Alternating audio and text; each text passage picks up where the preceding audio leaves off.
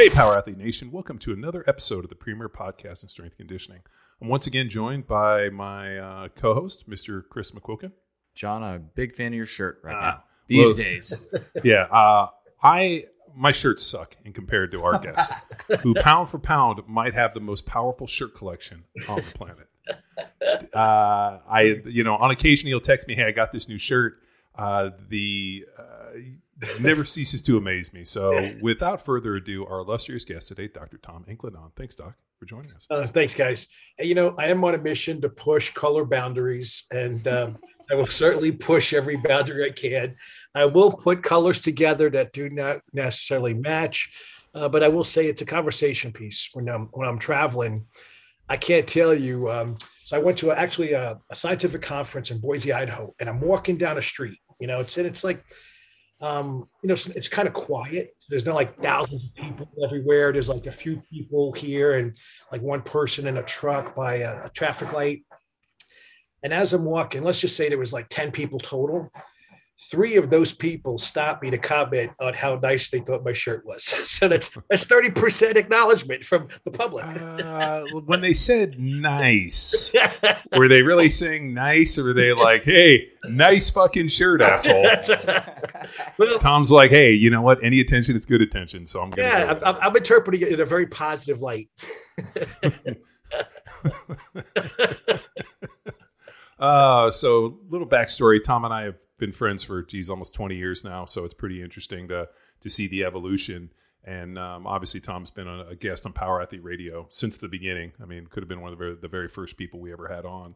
But it's pretty interesting to see not only how you've grown in terms of like when I first met you, where you were working mainly with just professional athletes and kind of analyzing blood and doing a bunch of like micronutrient and supplement kind of, which you still do, but really the idea of like pushing human performance from that side by maximizing what you effectively were seeing in the blood.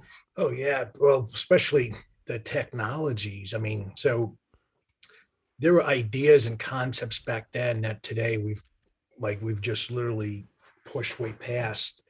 So we could literally do, 30,000 tests now on someone, from a few blood draws and a saliva sample. And if we include the microbiome, we could easily get this to over 200,000 markers in different parts of the body. When you and I first met and started going down some of these areas, that was like, the future someday will allow it. It wasn't a possibility at that point. Well, I remember you took like 40 vials of blood off me, you fucking vampire. And because some of that I was injecting back into my own body, so I was trying to put some blood. So when I rolled in, and mind you, Dr. Tom was working out of his house at this point. So I roll over to Tom's house. He's got all these like weird cat pictures all over his apartment or over his home, and has probably hundreds of half-used supplements everywhere, like protein, all like still got some. There was zero counter space because it was just covered in supplements, and I was like, "What is all this stuff?" Just supplements. Yeah, just supplements. And Tom's like, "Do you want a shake?" And I was like, "Yeah, I'll take a shake." He was like scooping this and this and this and this. He made me this shake. It turned like lime green before my eyes. He's like, "Here, drink this." And then we rolled in quick before it explodes. And then this vampire takes like 40 vials of blood off me. And when I say like, it's not like blood draws. I mean, they're huge vials to the point where he's like, well, good thing you're a big dude, lots of volume. Let's see how many we can get. And it switched arms. I mean, it was, and then a couple weeks later said, and what's so wild is like you actually, the labs were not like emailed to me. I remember I had to come pick up like a manila folder, and it was like this thick. I think I still have it somewhere. And it was all of like the original labs. And it was like, we don't have the ability to like, it just didn't exist in the medium we have today, where now we can DocuShares and there's portals and the whole thing. I mean, it was just literally handwriting out diets, and I want you to take this and this and this. And it was pretty interesting. Sounds like a lot of work as an athlete. Well, yeah. I mean, so the way I found Tom, and I might have told you guys the story, is I went to Kansas City, and they had me staying in this hotel that had like toxic mold in it. And I got super sick, was having a bunch of problems. I reached out to Bob Sapp and said, hey, Bob, I Googled my symptoms online, and I think I have leukemia. He's like, bro, you ain't got leukemia. And he put me in touch with Dr. Tom and said, hey, if something's wrong with you, this dude will find it. And so I met up with Dr. Tom, went out to Arizona, got all the testing done. And Tom's like, you don't have leukemia. I'm like, oh, thank God. He's like, but you do have toxic levels of every type of mold I tested you for. And at that point, put a protocol together, and it was like within like days, if not weeks, like all of a sudden I started feeling instantly better. And at that point, this was in season? No, this is right after the end of the season. So they had me living in this place while I was fine, like when I first went out there. And then I ended up moving into a house. I bought a house and moved in, but I was still sick. And all of a sudden, like my play was going down. I was like strength, injury. I tore my hip flexor off of the bone. I was having all these issues and couldn't figure it out. And I was like, maybe I'm just getting old. Maybe this is the end of it. I'm like in my like 6th year. So like it shouldn't be the case. And come to find out that I got hammered with all this toxic mold. We go through this protocol. I go back to Kansas City, went back to visit that hotel, and they had shut it down. And like the place was under renovation because one of the people that worked there ended up getting Legionnaire's disease, which is when there's mold in the air conditioning and it's airborne and they suck it in and they get Legionnaire's disease. So the Chiefs tried to kill me, and Dr. Tom figured this thing out, put a bunch of antivirals together, a bunch of IVs, a bunch of supplements, and I was fine. And at that point, I was like, "You're my guy." And now we've been working together almost 20 years. So it's pretty cool to have that volume of blood work and just testing to be able to see trends over time. Yeah. Well, too, imagine if we would have had EWOD and some of that stuff at the level we have it today. There was like maybe modified versions of it back then, but it certainly didn't have the attention and the awareness of all the different things it could do. But that would have definitely would have, I think, had some positive impact. And so I remember when, so we used a lab called Immunosciences Lab, which was based out of California. And the head of the lab, his name was Ari Vajdani. So super smart guy, can measure like any antibody in the human body, published all these papers about like, hey, a lot of heart disease is linked to infection, and some of these infections can come from the mouth and stuff like that.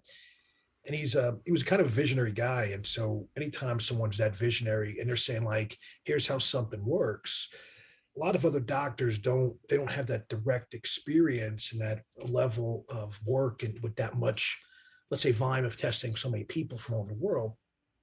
So they need to see more evidence. They need someone to spell it out for them and so forth. And so they would be like, I don't know. And meanwhile, this guy's just cranking out all this research, showing all these relationships between like mold, exposure, antibody production and all these other diseases.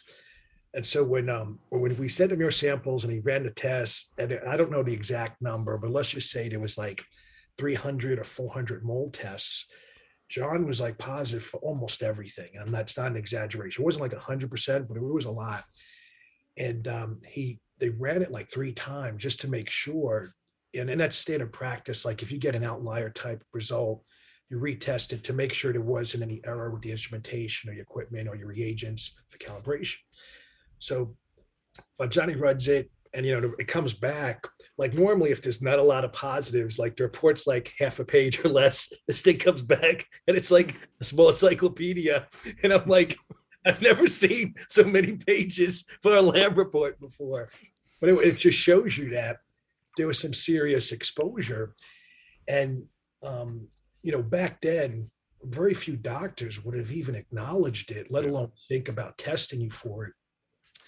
Now we fast forward, from that isolated experience with you, and then over time, we've met so many different people that have had various surgical procedures, and they get treated with antibiotic either right before the procedure or maybe during or after the procedure, depending on the context of the surgery. So a good example would be like someone that gets women that elect to get breast implants done. So maybe the plastic surgeon puts them on antibiotics somewhere around the surgery. Now it's like 10, 20 years later, they got all these weird problems happening because no one considered that there could be fungal exposure or some mold exposure. And when their healthy bacteria was suppressed by the antibiotic, they're kind of more susceptible to other things.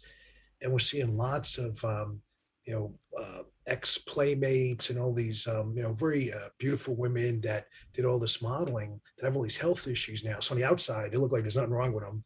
On the inside, they don't feel like anything's running right. And so they'll see a doctor, and the doctor typically tell them they're crazy. Yeah, because it's all in your mind.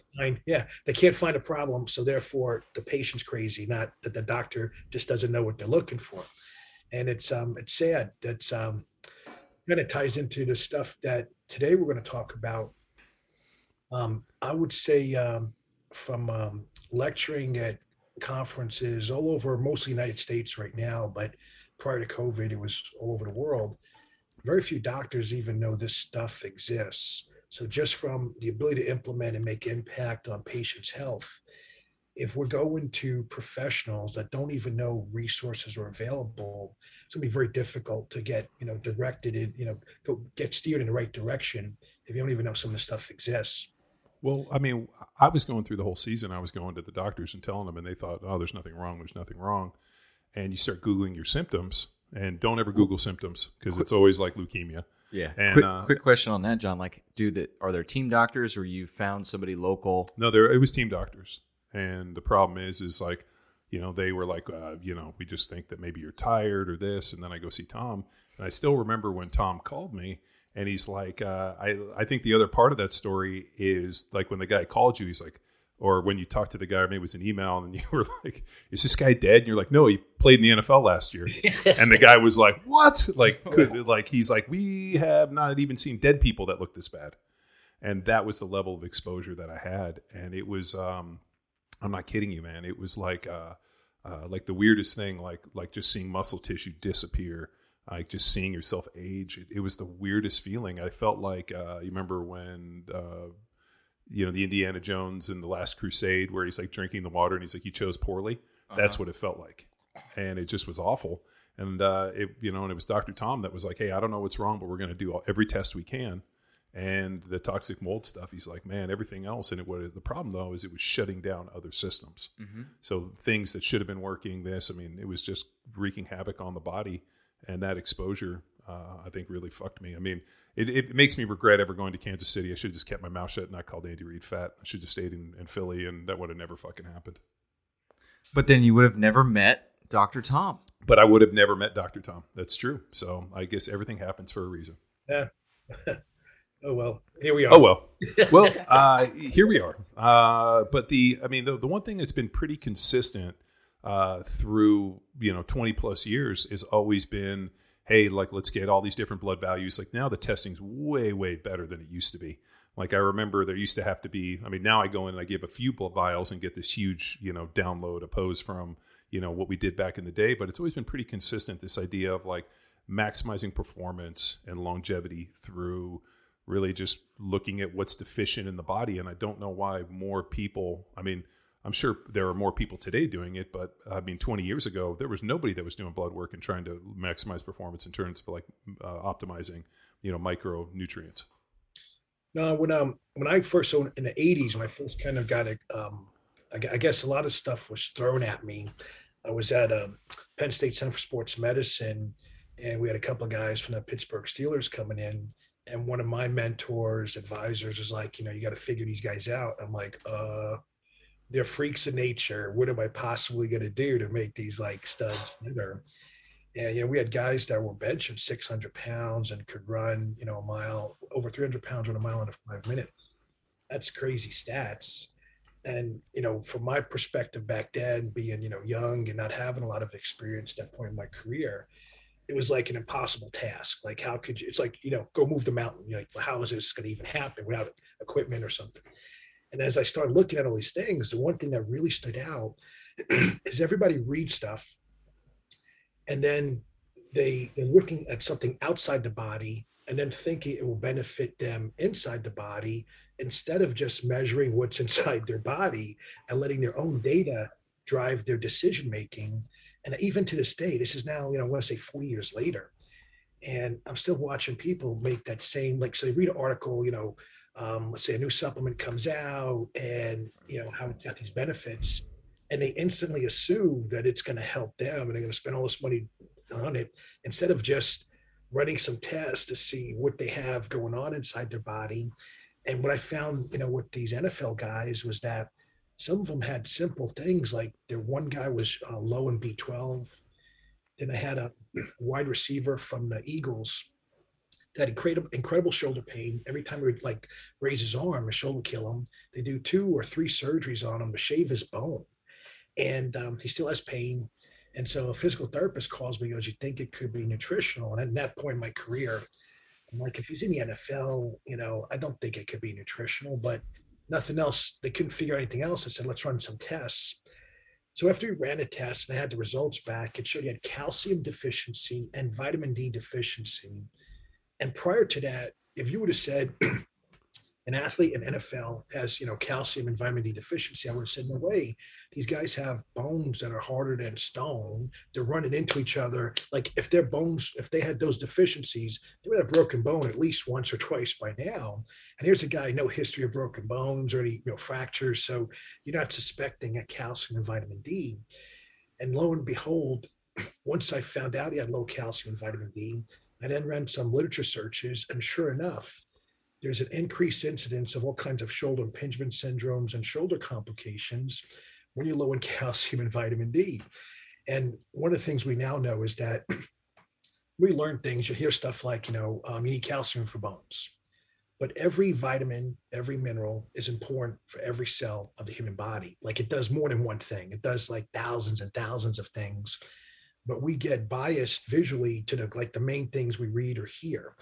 And so, now we know that anytime someone has, whether it's performance relationship or health, disease, we look at these micronutrients because you cannot make this stuff. So if you don't have it, there's going to be a negative domino effect, in multiple pathways in the body.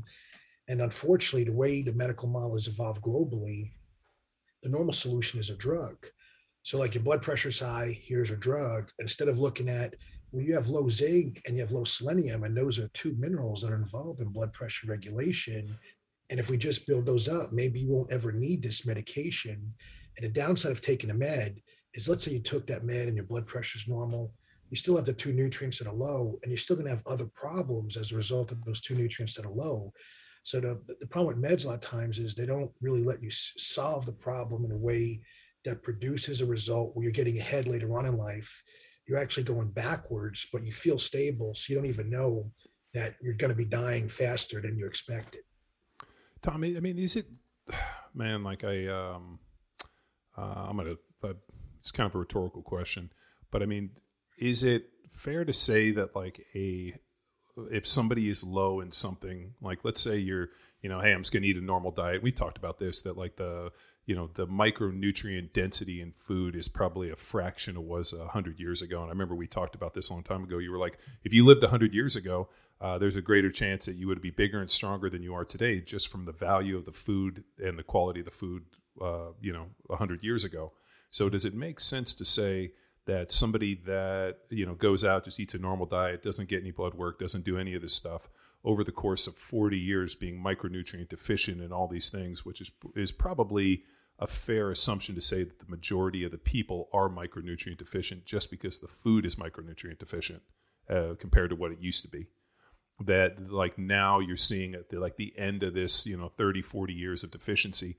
Now we're seeing, more arthritis, more knee replacements, more joint replacements, heart attacks, all these other factors that might not have necessarily been a factor if, the quality of or the micronutrient density and the quality of the food was better, or they did something earlier in their lives to combat this.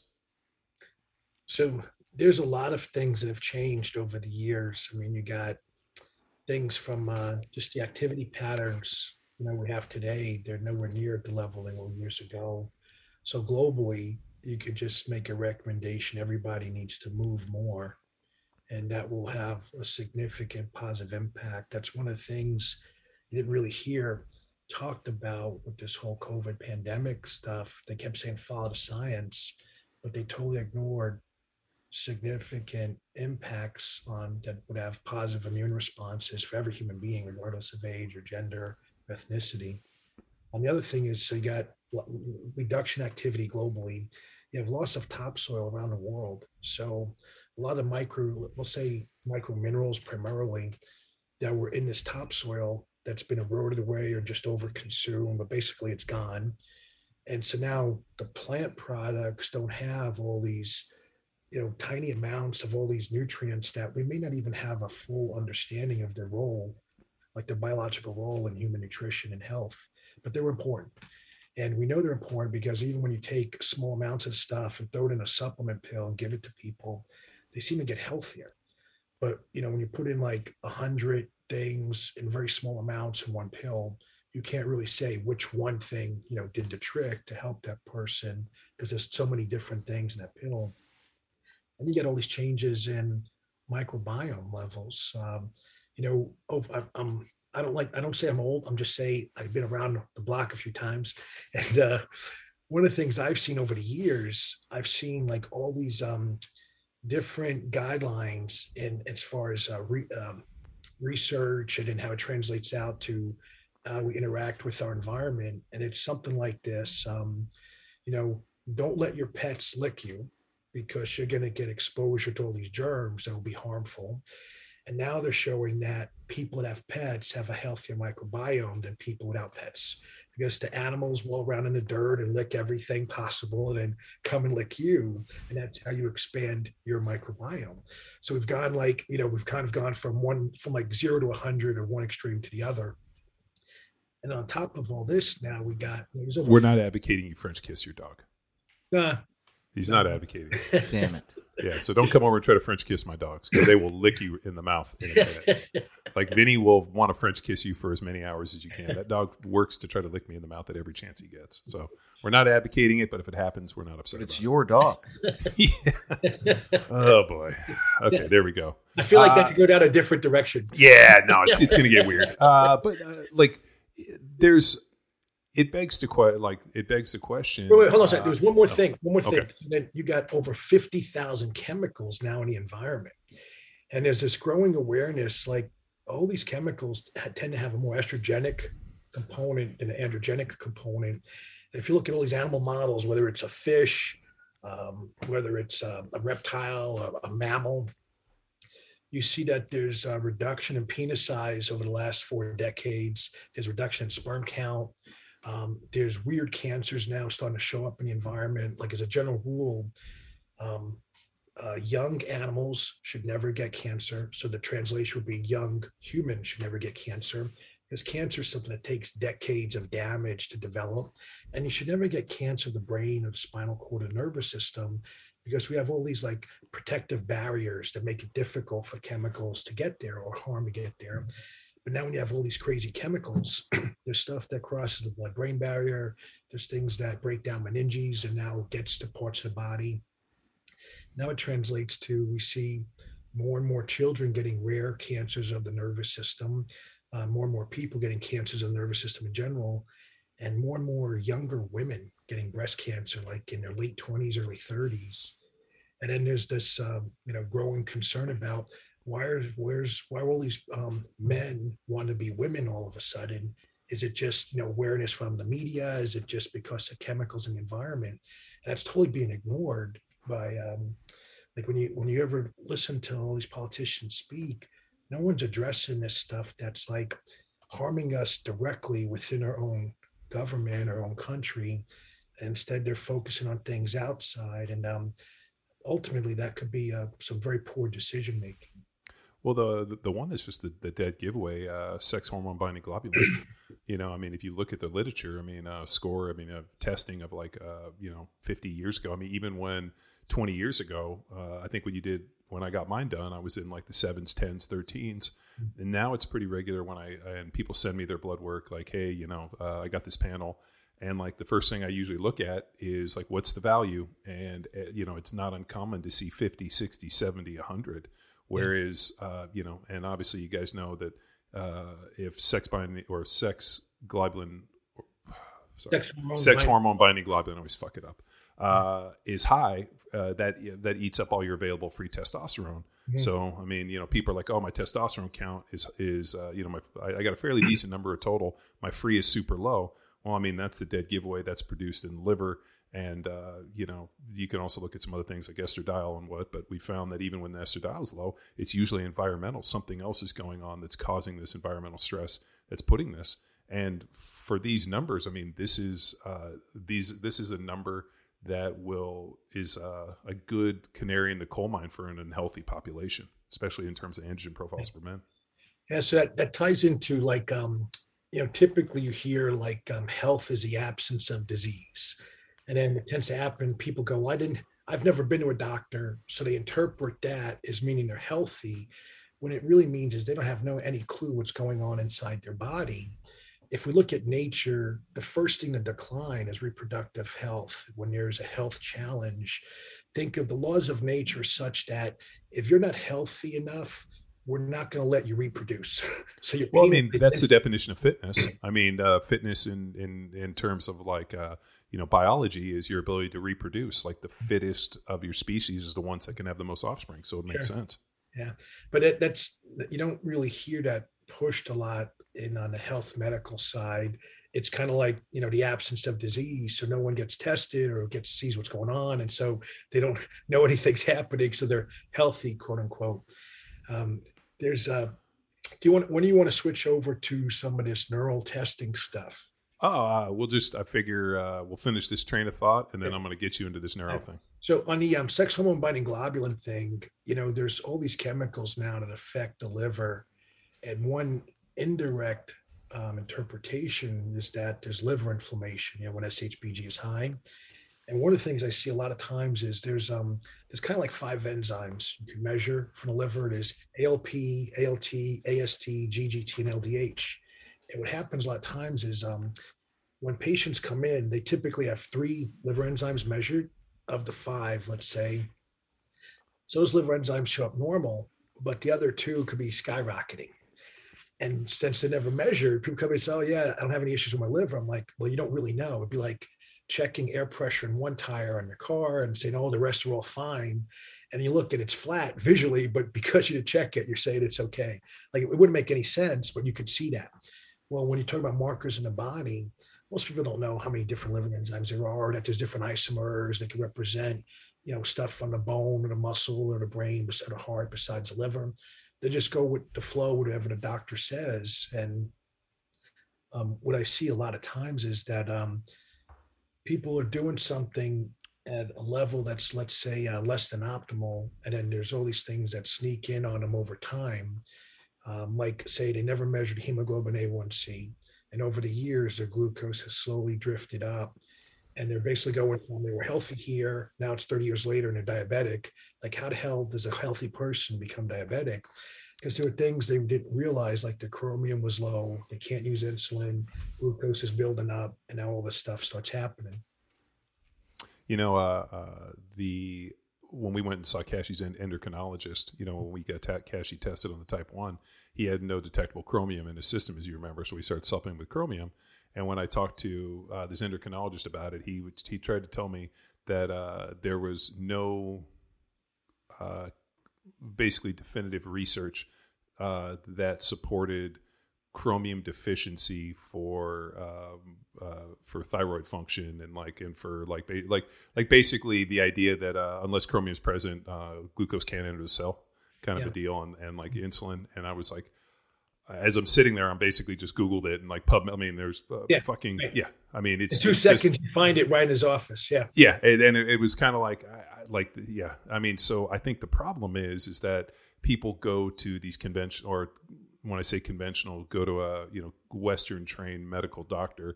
And I think part of the reason that I've always, gravitated towards you is that you're not an MD, you're a research scientist, you're a PhD, and, MDs work for you. But in terms of like this idea, which I always got a little stuck with, is, doctor goes to, med school and then they get into practice. And like, that's the kind of the end of the education. Whereas you're in a kind of a different side where you're constantly pushing this idea of like research and education. And like, there's more to know. I just didn't learn it. Now I'm going to go out and push what I knew 40 years ago. There's this idea of like, what's cutting edge? How do I do this? And more importantly, how do I solve these problems that conventional medicine is not even attempting to address? What I saw back in the 90s was that really bright people were going to medical school, and they had they're going in and they want to heal the world and save everyone. And as they're going through it, they're coming out and they're just, their values and their ideas change. And now it's like, I don't want to work with old people because they smell. And I don't want to work with these guys because they don't have money. And I don't want to do this because it's long hours. Like, what happened to helping heal the world? Like that just gets erased and you have all this other stuff. And then when I was actually in med school, I came from an exercise background where like exercise was our only option, let's say. And so we had all these people with different diseases and we just trained the shit out of them and they got better for the most part. I'm not saying 100%, success, but everyone had amazing results. And so now I'm in medical school, I'm sitting there and it's like, cholesterol's high. Well, put them on a low fat diet and then put them on a really low fat diet, like get rid of all fat. And if cholesterol doesn't go down, then it's drugs. And like, where does exercise come in? And where does the type of fat come in? And where does all these other variables that we know about nutrition, exercise? That's established facts. It's not like a debate. Like these things work. And they just steamroll over it because the funding, there's so much money at every major medical center right now between drug industry and China. Two major factors that are totally changing the cultural views and the direction that all universities are going in. Yeah, well, the dietary cholesterol, high cholesterol theory has pretty much been disproven that there's no relationship between dietary cholesterol and the cholesterol in the body. So, I mean, that's a... But that hasn't hit the mainstream, the regular So idea. What I would say is this, though, on the cholesterol thing. So it used to be 240 and above was considered high, right? And then I don't remember the exact year, but the National Heart, Lung, and Blood Institute came out, lowered that to like 200, and they kept pushing it down. And it came out that all these board members were receiving money from drug industry. And they all had heart attacks. Well, but it would make it so that those simple changes would result in billions of dollars of revenue for these guys. And while they lowered, all this cholesterol, it didn't translate out. But if they were to measure oxidized LDL, and for the people that had oxidized LDL cholesterol, they would have definitely seen that there's a relationship that way. So one of the problems with total cholesterol is you don't know what form it is, if it's been oxidized or not. It has to be oxidized in order to stick and clump together. If it's not oxidized, it's not really that damaging. But I will say that when you start looking at diseases like cancer and possibly arthritis and diabetes, there's definitely some negative effects of too much LDL. And whether it's because it gets oxidized or something else happens, it's better to have less inflammatory things floating around in the blood in most cases. But with the recently when I have kids come from all over the world. I'll say kids because everybody's younger than me now, and these are young medical professionals or doctors of the future, and they're not even fully done with school, and in their mind they already have, there's no cure for cancer, there's no ability to do this, no ability to do that. So if they're going into something and they already know there's nothing that can be done, how successful or effective do you think they're going to be to treat diabetes or to treat cancer or something? They already believe that. And these are not dumb kids. These are very bright kids, but they've been misdirected. Is it because the framework in which they're being taught shows no viable option that, if the only model that you're taught has to do with pharmacology and just, drug research and waiting on researchers to provide you with, the drugs and this and this, I mean, we had a pretty long talk with the gal who's, doing a bunch of the research on neuroblastoma with these kids. Mm-hmm. And they're it's like a insane fact finding in terms of like trying to find these different, combinations of drugs to work. And man, I wonder if like the framework at which they're being taught is just kind of just showing them it's like a small box and they just keep running into corners. Well, it's I could show anyone in the world in less than a minute why a drug-based approach simply is a fool's errand, right? You're going down a path that will never produce a result. We already have enough data to know that a single substance, like for convenience, we may label someone with a condition as neuroblastoma, but if we look at all the possible mutations that can occur in a neuron that have different pathways, different binding properties, different genetic properties. And, you got the epigenetics, phenotypic expression, the post-translation modification proteins. You got all these, who knows how many different possibilities, right? And we're going to come up with one drug that's going to cover everything. That just makes no sense, right? No. But that's the model, though. When you're in that sort of arena, Your message is that we're working on a cure and we're going to have that one thing. And there's a lot of empirical evidence is like your joints hurt and you took some Celebrex and your joint pain is better. Like you don't feel pain, or you got a shot of cortisone, you took prednisone and dexamethasone. You could take anyone and in seconds to minutes, maybe an hour, they're going to be pain free. So through life, they're conditioned to think, oh, a drug can solve my problem. Now they're not doing electron microscopy, of the cartilage to see that it's still degenerating while you have no pain. Yeah, you're just putting a piece of like a sticker over the check engine light. Yeah.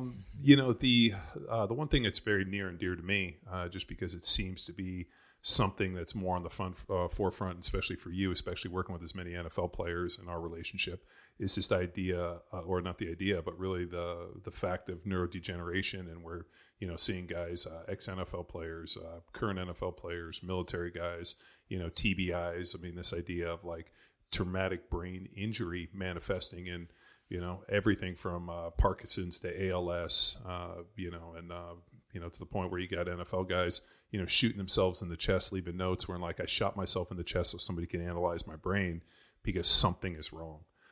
There's this, I've talked about on this podcast, I've had numerous, former teammates and friends call me in this, panic state, like I can't control it. Everything's going black. I mean, just, in some really dark places. Mm-hmm. And, whether it be, due to the NFL or the military or whatever, I mean, you got movies about this, but this is something that's very real. And unfortunately, nobody is really providing solutions on, there's this idea that, and I know we don't buy into it, but like things that are done to the brain are unfixable, that your brain is not malleable. It can't heal itself.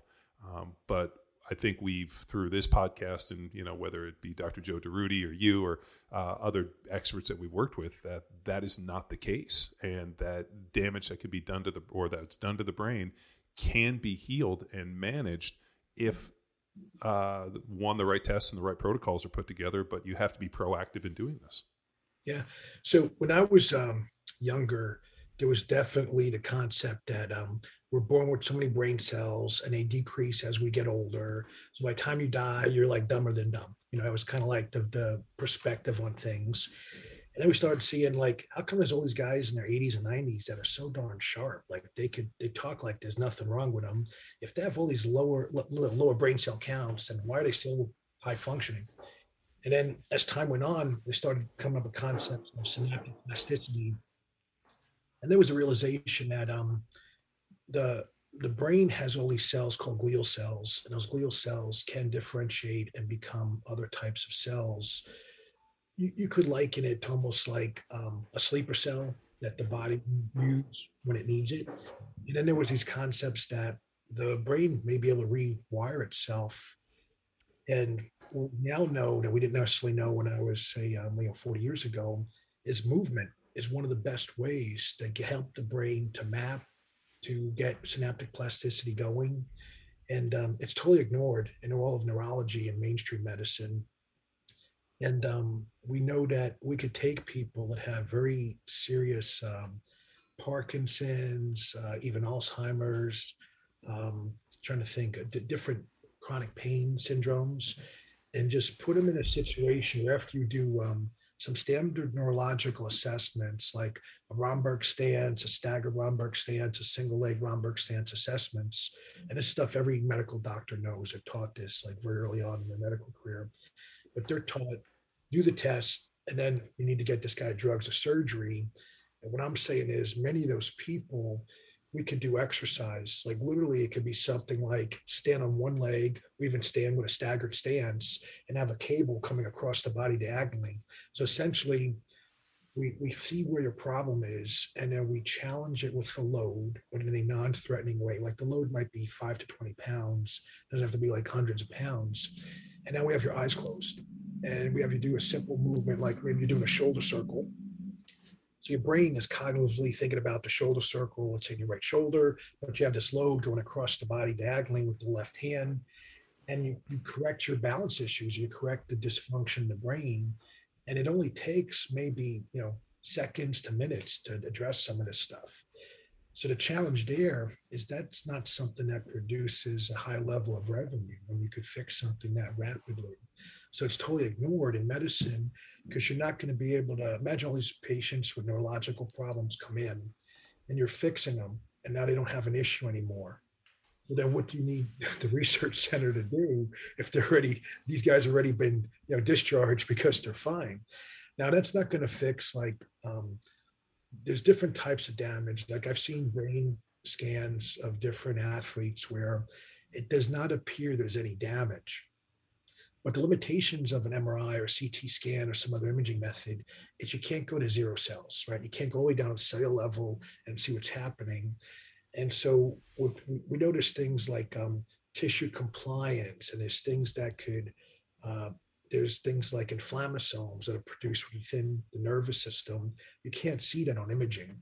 And so what could be happening is there could be the genetic upregulation of all these inflammatory substances, but the scan looks normal. Now it's 5, 10, so many years later, and there's damage happening. That damage could simply be there's rewiring. It doesn't have to be like this death of neurons. It could just be different patterns of activation within the brain. And now you start seeing things like I had a guy from the Ravens from years ago. Well, this guy played on the Ravens years ago. He calls me one day and he's like, man, if I'm in a crowd with people and I close my eyes and someone just slightly taps me like on the back, like behind the shoulder, he goes, I can't stay upright. I'll fall down. I'm like, well, dude, you got to come in. He's like, okay, let me think about it. I'm like, you're not going to remember this conversation. I've tested this now. I've talked to guys and I would email them and I would tell them where to save it on their computer. And it's like 3 months, 6 months later when we're talking again. And I go, hey, remember that email? They're like, what email? And I then tell them where to find it on their computer. And they're like, I don't remember this conversation even happening. And that's when you're like, well, so now think about it. How is that guy ever going to get better? Like he can't remember the conversation in terms of the directions to get better. So he needs like someone else, like a wife or somebody else that's going to, push him and say, no, I'm taking you to the doctor's office, etc. But if they go to like a neurology center, look at, I give people this example. Muhammad Ali gave all this money to, the Muhammad Ali Parkinson's Foundation over here in Arizona. And anyone that looks at him, is that how you want to look when you pass away? The guy could barely move his face. He was so over medicated, he could barely function. That's not what most people would say. That's how I want to look. And that's how I want to go, when it's my time. He was so over medicated. And that's, if they couldn't help him with all that money, how does every average person think they're going to go there and get better? You know what I mean? It's not logical, but what happens is people hear the name and they would go there because of the name and not ever look at, there was not a good outcome, not an outcome anybody says I want, Yeah, pretty awful.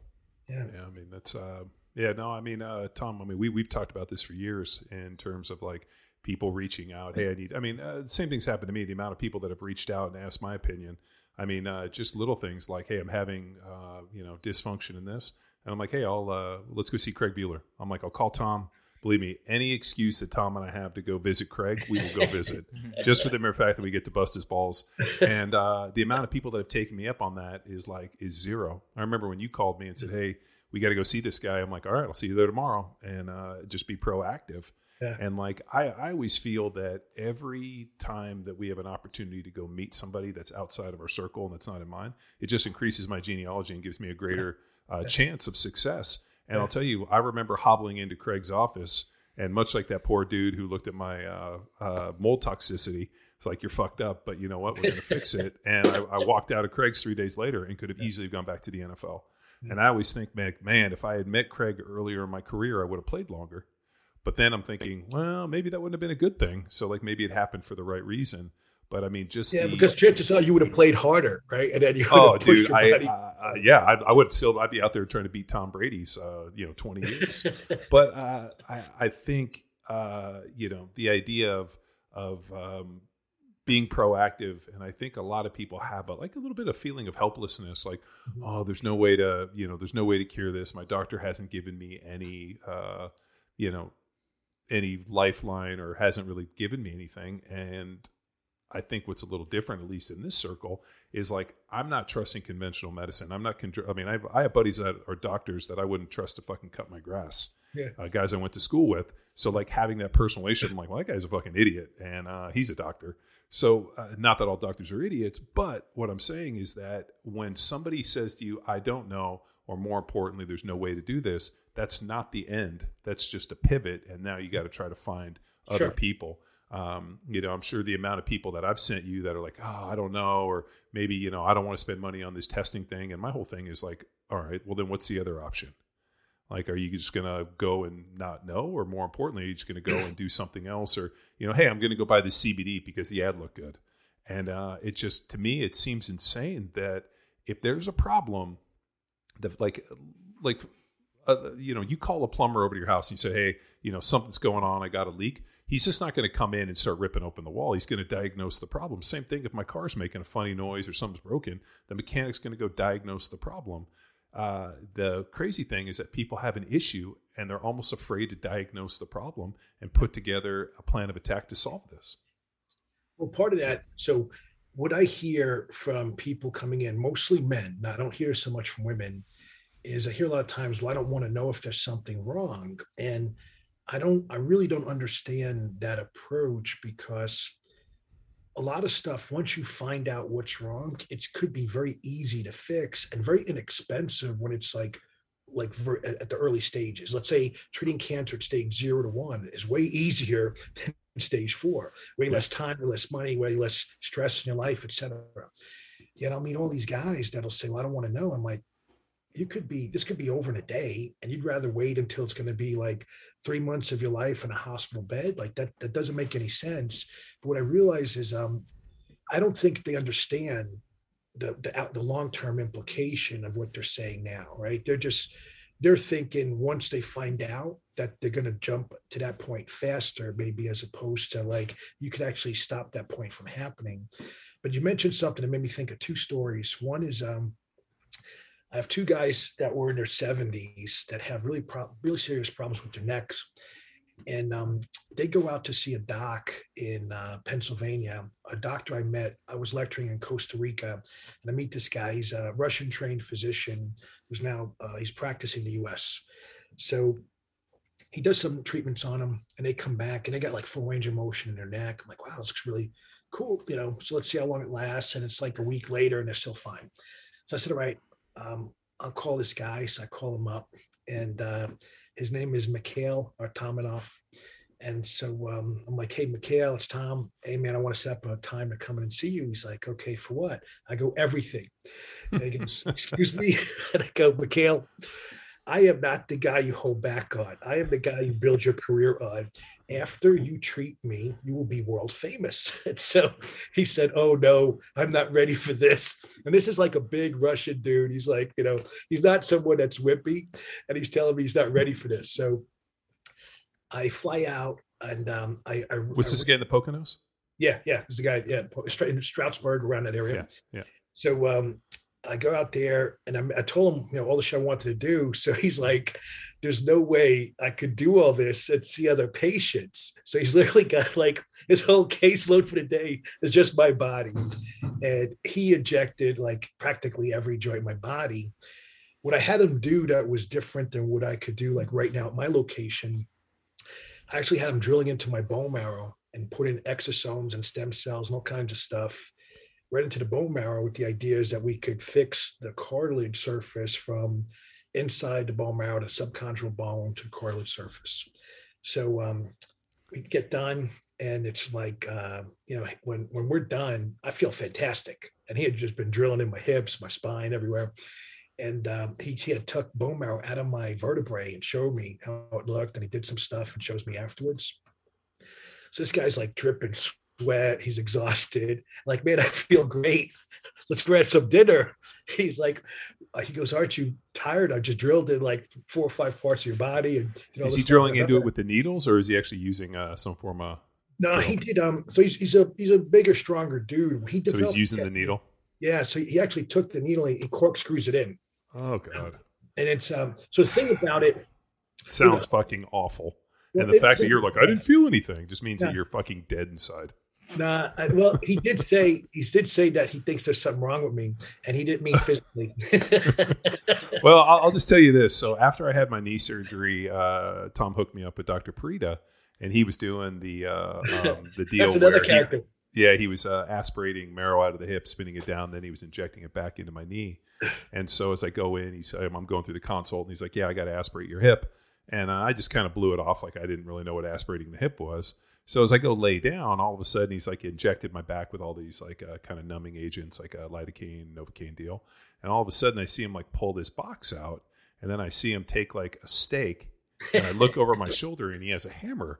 And I'm like, whoa, whoa, whoa, whoa, whoa, whoa. And he was fucking, when aspirating the hip means he had to like literally take this thing and stake and break through the hip to be able to draw the marrow out.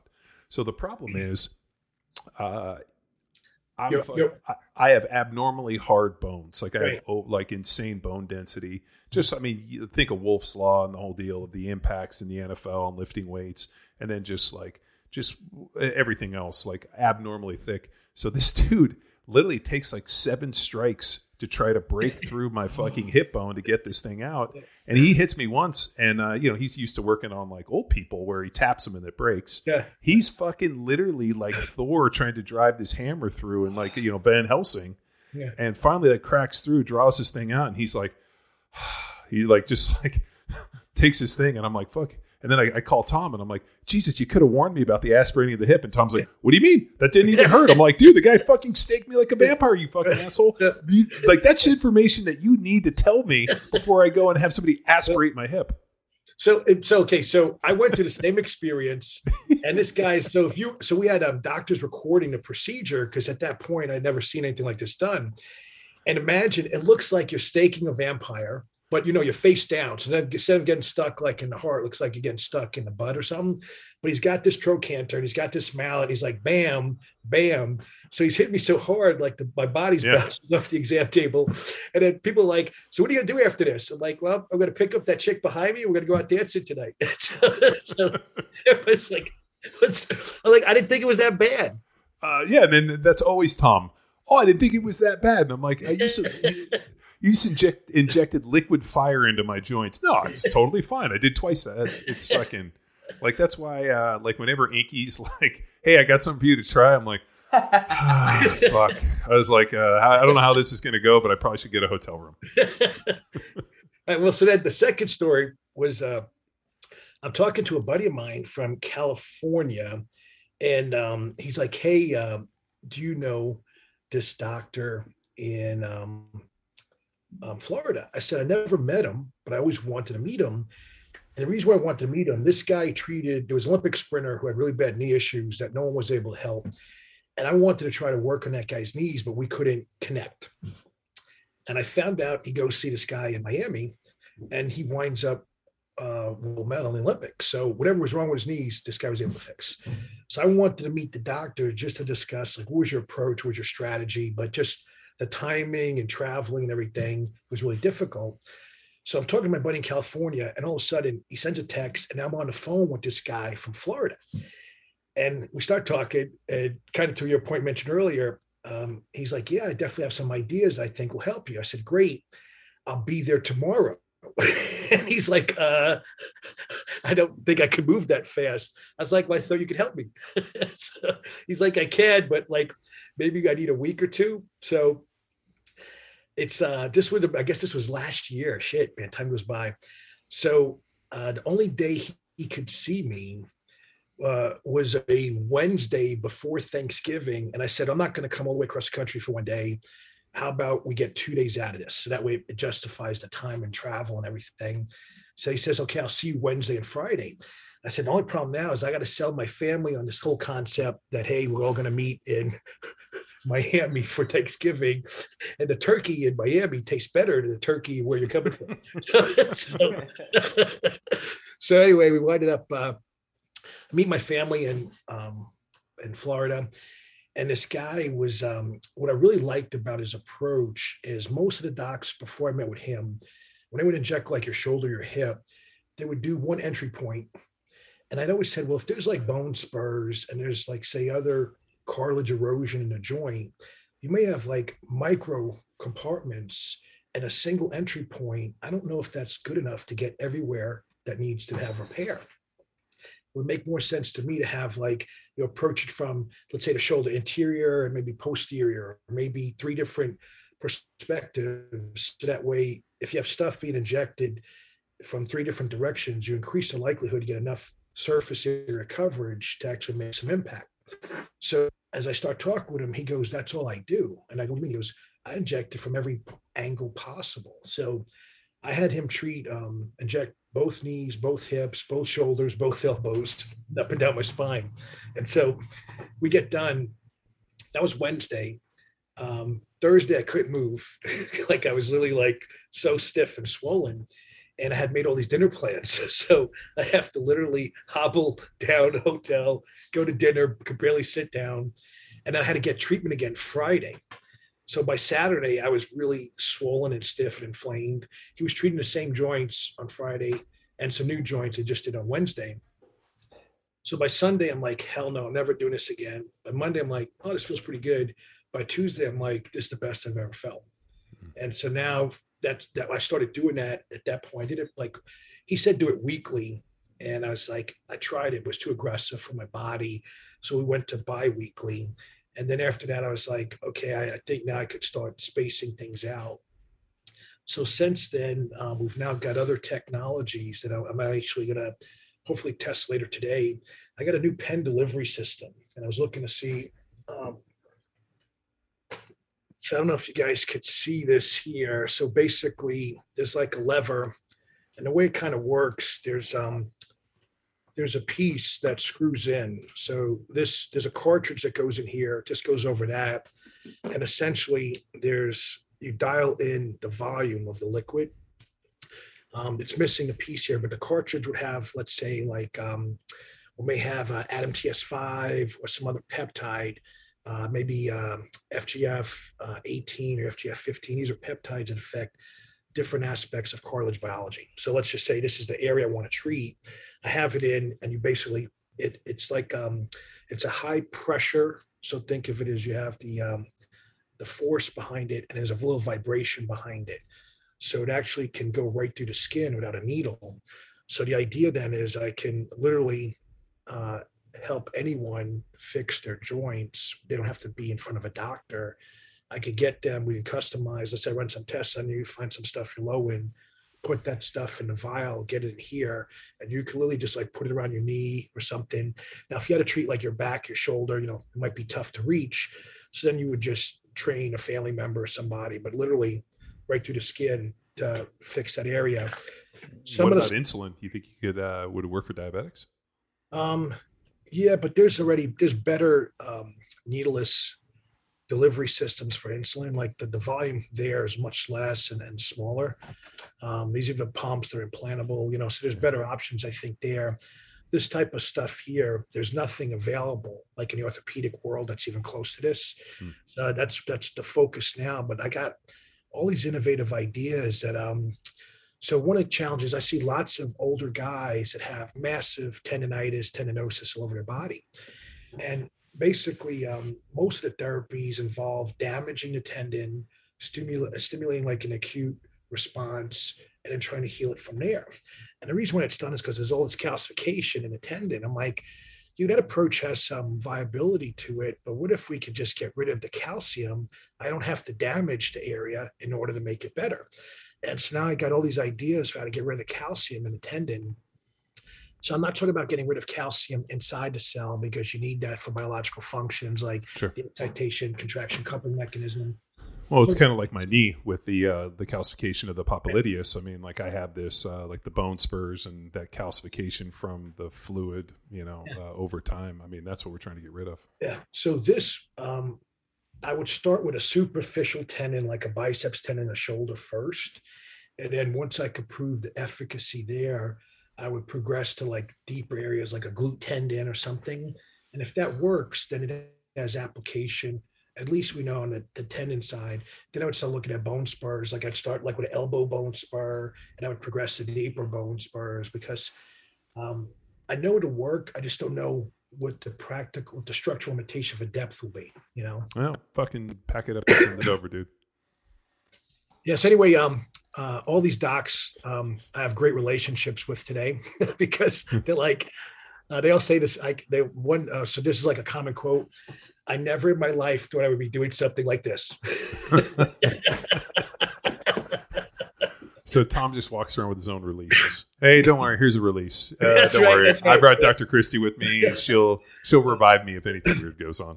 Well, And, so the one guy, I don't want to mention names, so I don't want to get anyone in trouble, but he was going to do like a microscopic speck of growth hormone in my mixture. And I was like, dude, an ant would laugh at that. So he winds up, I said, why don't you step out of the room and go down the hall? Maybe you have to go to the bathroom or something. So I get his assistant and I'm like, where do you guys keep the growth hormone? So the doc leaves. I take the growth hormone he has and I get everything he's got into my syringes. So now the doctor has all the syringes laid out for treatment. He comes back, and let's say like when he left, they're like this much in a syringe. He comes back and they're like fully loaded. They can't get any more liquid in them. He's like, wow, those syringes seem quite a bit larger than when I left. I said, don't worry about that. yeah, we'll be fine. Everything's Yeah, good. we'll be fine. So with we've been obviously on this interesting journey, but what really kind of spurred me a little bit and has always been my biggest issue with a lot of the neurological stuff is like, how do we know if somebody is getting better? Is it through scans? And like you made a good point where it's like we can't get down to 0 on the scans. And like looking at the CTE stuff, I mean, they can't even figure that stuff out until somebody dies. They slice their brain real thin, and then basically put it with a whole bunch of cultures to figure out if this is a something viable.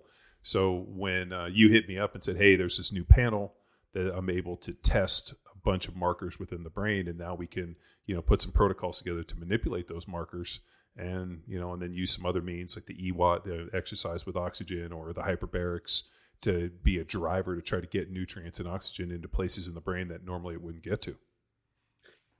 Yeah, you want me to share my screen and go over some of the stuff? You don't have to share the screen. I think it'd be cool YouTube experience for all of our listeners. Share. Yeah, if we can share the screen, Charles, make Dr. Tom a host. Yeah, make him a host, and let's because we can put this on the YouTube.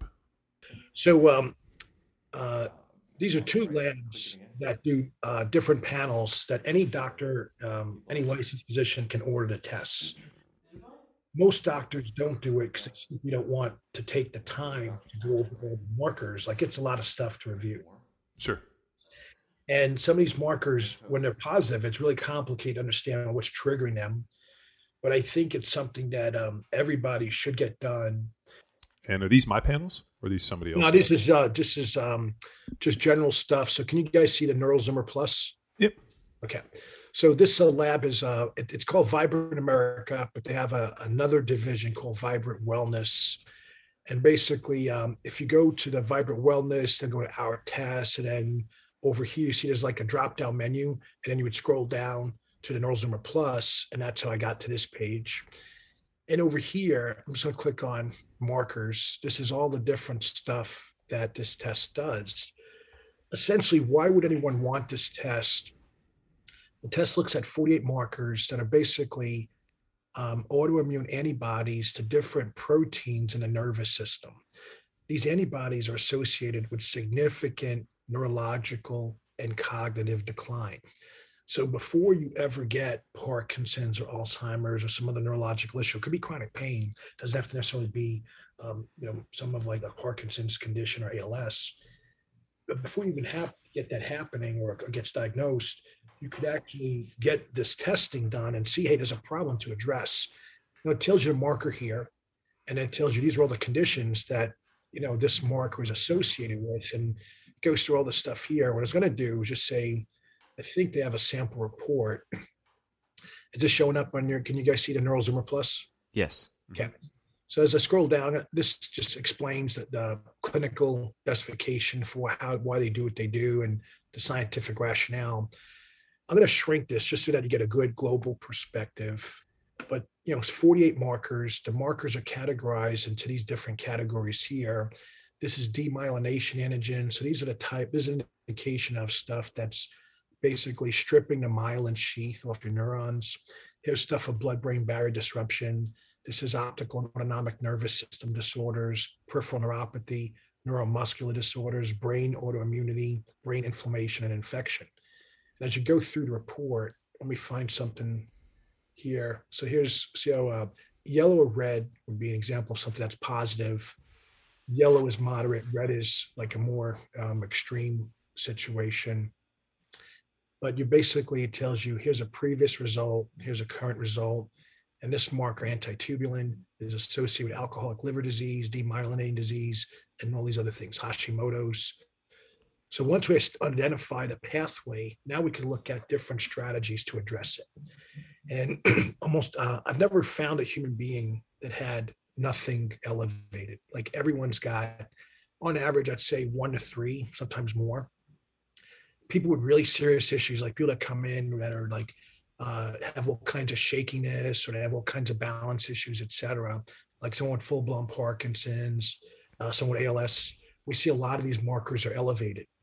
And what I want to just draw your attention to is, let's just say here's 3 markers here. Okay, it's 1, 2, 3. It's 3 different pathways. The way that medicine is approached, if you have a condition like ALS or Parkinson's, maybe you get put on 1 or 2 drugs. Those 1 or 2 drugs address what they think you have going on without measuring these markers. You could be taking a treatment and this stuff is not being touched by your treatment, and you're just going to get progressively worse. And I can't tell you how many people I've tested over the years with like Parkinson's where they go, oh, my medication works. And I would say, well, how do you know it's working? And they would say, well, my hands don't shake as much. And they have like, when they take the meds, there's like a sweet spot where like the med's supposed to work optimal. And then as the med levels go down in the body, then maybe their hands may shake more. So I said, well, why don't we try testing your balance when you're at the sweet spot, and test your balance when you're at, when you think you're at the low. And what we found in almost every case, their balance sucked both times. So just because their hands stop shaking, they think they're better. But we actually subject them to like some more rigorous types of testing. What you find is nothing's changed. Like they still can't balance themselves. And now when we look at these things here, you could start to see where their body is attacking its nervous system. And then stuff that you would add to this, there's 2 other panels on a neurological side. While we're talking about Parkinson's, most of the patients I've tested so far, I usually find they have some genetic predisposition. So they have a gene for Parkinson's or neuroinflammation or something in that world. And then there's been some exposure to pesticides or some other organophosphate compounds. So that seems to be like the recipe, if you will, is exposure to chemical from the environment, having some sort of predisposition, and that increases the likelihood that individual get Parkinson's. And as we start to measure these markers, I'm going over now, and I'll show 2 other panels. These are things not being addressed. And so any situation where there's damage and that damage does not get addressed, the problem gets worse over time. And I think that's what is this huge conceptual leap right now between medicine and standard care medicine, and then just what we now know scientifically. Like, let me see if I can pull this up here. So do you see my Google screen here? Yep.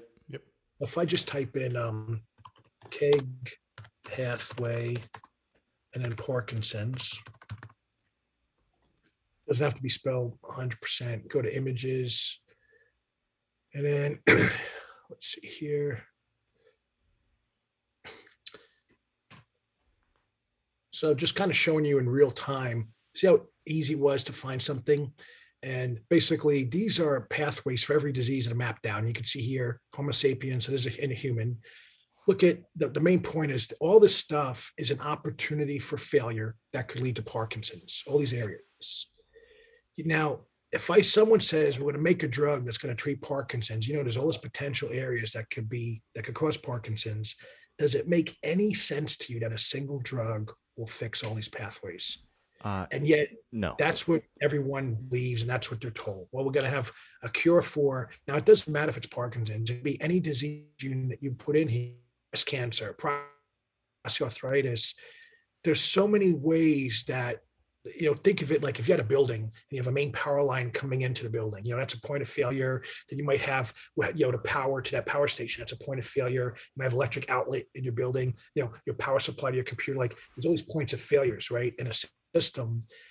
And you wouldn't say, well, if I have a battery, that alone is going to cover everything because the battery only going to last so long, right? So we know there's practical limitations in real life. But then we get to medicine, and all these practical limitations are ignored. Like the fact that you can't make a drug that binds to every single thing, right? It just doesn't work like that.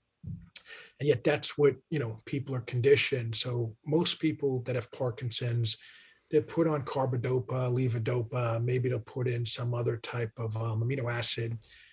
And what will happen is as their tremors go down, they don't know that all this other damage is still going on because it's not being addressed. So I just want to give everybody a visual to see that stuff there. And this would be the same with ALS or MS and so forth. Now, we're talking about the Neural Zoomer Plus report from Vibrant Wellness. That same lab has a neural health panel. And I don't think they don't have a sample report for this, but they do go over, these are the markers measured, and these are markers that do tell you, like, are you on the path to getting Alzheimer's or Parkinson's or ALS or MS, some neurological condition? These are the things like, why would you want to do this test? And one of the things I just want to point out, particularly with like stuff in Alzheimer's, dementia, cognitive decline category or space, many people have something happening in that area and they wait. And then what they forget, what they maybe not realizing is the longer they take before they implement some action plan of some kind, by the time like they've got to a certain point, they won't be capable of taking action. And so someone that they would never trust, they would never hire in their in their own life or business. Now that idiot is going to be calling all the shots for their care. And that's where most people wind up. Like, they push stuff off, wind up in a hospital, and all of their care is managed by what their insurance covers, as opposed to what's optimally best for them from a biological perspective. So my main point here is take action sooner. If you're not sure, there's so many people you could talk to that could kind of get you going in the right direction. History of concussion, demyelinating disease, and we see tons of tons of ex-athletes, and they typically when I tell them about the stuff, they go, "Let me think about it," and they just don't do anything. Well, I think the problem, Tom, is their delivery. At least for me, Tom calls me and says, "Hey, I need you to do this panel," and I'm like, "Okay." Whereas I think these other people, maybe you're like, "Hey, I got this idea. I think maybe you should try this." Whereas I think you just call and say, "Hey, I want you to test this." So maybe it's delivery. Maybe you're just delivering it to me in a different way. So what happens is, and also Tom and I are really competitive, whereas I feel like he's always getting better than me. So if he calls and it's like, "Hey, I just did this panel and I'm going to get better than you," I'm like, "Fuck, now I got to go to Arizona and get this done." So maybe that's it. I mean, I really haven't got into the wacky shirts yet. Well, I can attest to that. I've visited Tom a number of times. And he's like, "Will you check this out? John's going to be so jealous." And then get some awesome treatment. Yeah, I know. He just sent me this PMF device. And so we've been do that PMF device. I like it. I feel pretty good when I use it. So here's what, well, that's going to go off in a whole nother tangent, man. Okay, well, let's go on to this one. Let me just go over the Prodrome. That's the third report. And basically, Prodrome, they have two different tests. Do the one that's $499, do not do the one that's $250, only because like two things versus like you get a ton more information here.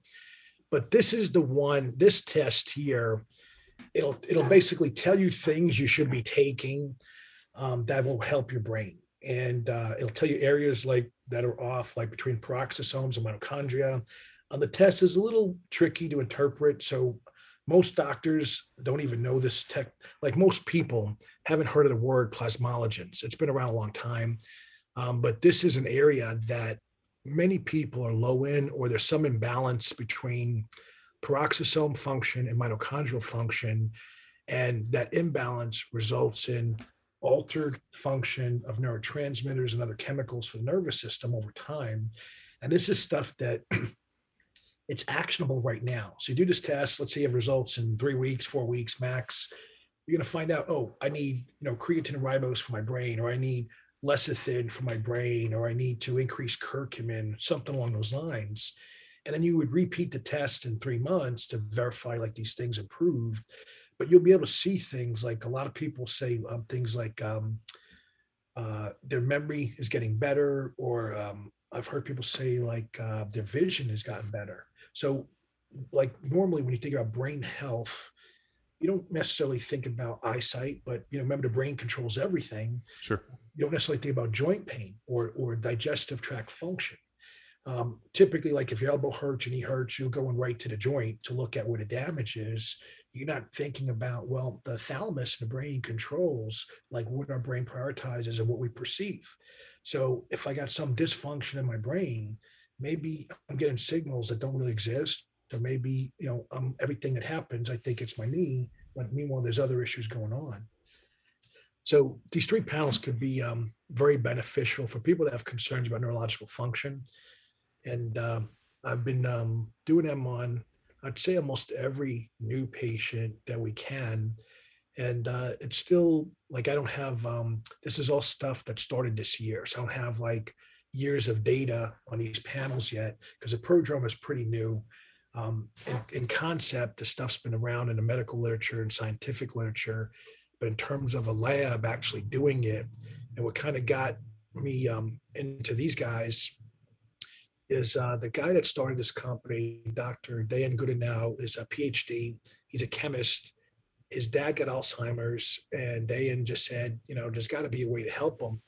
And what he found is that there's a huge gap between research is showing like, here's what we know and here's how to fix it, but it's done in a very technical, boring, difficult to find way.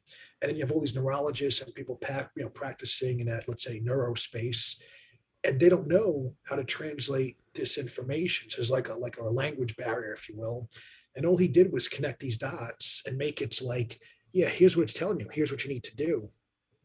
So he's got like a practical way of figuring stuff out that could actually help people pretty quickly. I mean, some people get responses in 3 months, but I think it's something most people should do, particularly if they think like, you put your keys down, you can't remember where they are type of thing. Might be worth getting something like this done. And then with the thing that I appreciated is that there was something, I mean, obviously it's got to be interpreted. It's not going to just spell out like, hey, take this, take this. Mm-hmm. But it's something that you can interpret. And I know we sat down and went through all the values and then put together a game plan to kind of bring up some of the low points. And, there were some certain things that I was it was kind of interesting. Like I was not middle of the road as I'm looking at mine. Like some things were through the roof and other things were, back the other way. Sure. So the idea of being able to put together like a cohesive plan to start maximizing this stuff is really where, the value comes from. And it's going to be funny. People are going to listen to this podcast, are going to want to send me emails and be like, oh, well, what about this? And what about this? And my thing is always like, hey man, if you want the ride, pay the dollar. Like call Dr. Tom, book a consult, do this information, and, work with somebody who this is what they do for a living in terms of like maximizing performance. If you're worried about this type of stuff, which I like to think that if you are coming from, played college football, even high school football, or, or having any feelings of having something going on, like you said, forgetting where your keys are. I put my keys exactly in the same place every time when I come home. If they don't go in that back place, I get a little nervous and I don't see them. I'm like, oh man, then I got to go retrace my steps. But I don't know, maybe that's just the way the life works these days. But I think if this is something that's, in the forefront of your mind, get tested and know, and then put a plan together and then implement it and see what happens. I mean, that's the only way we're going to fix this stuff is if you actually put a plan of it, like test it, put a plan of attack together, follow it to the T. Don't just half-ass it, do it 100%, and then go back in and get a retest. Yeah, and one of the benefits is that, let's just say like, let's say something was 10 grand up front to get testing done, and let's say supplements or whatever the treatment is.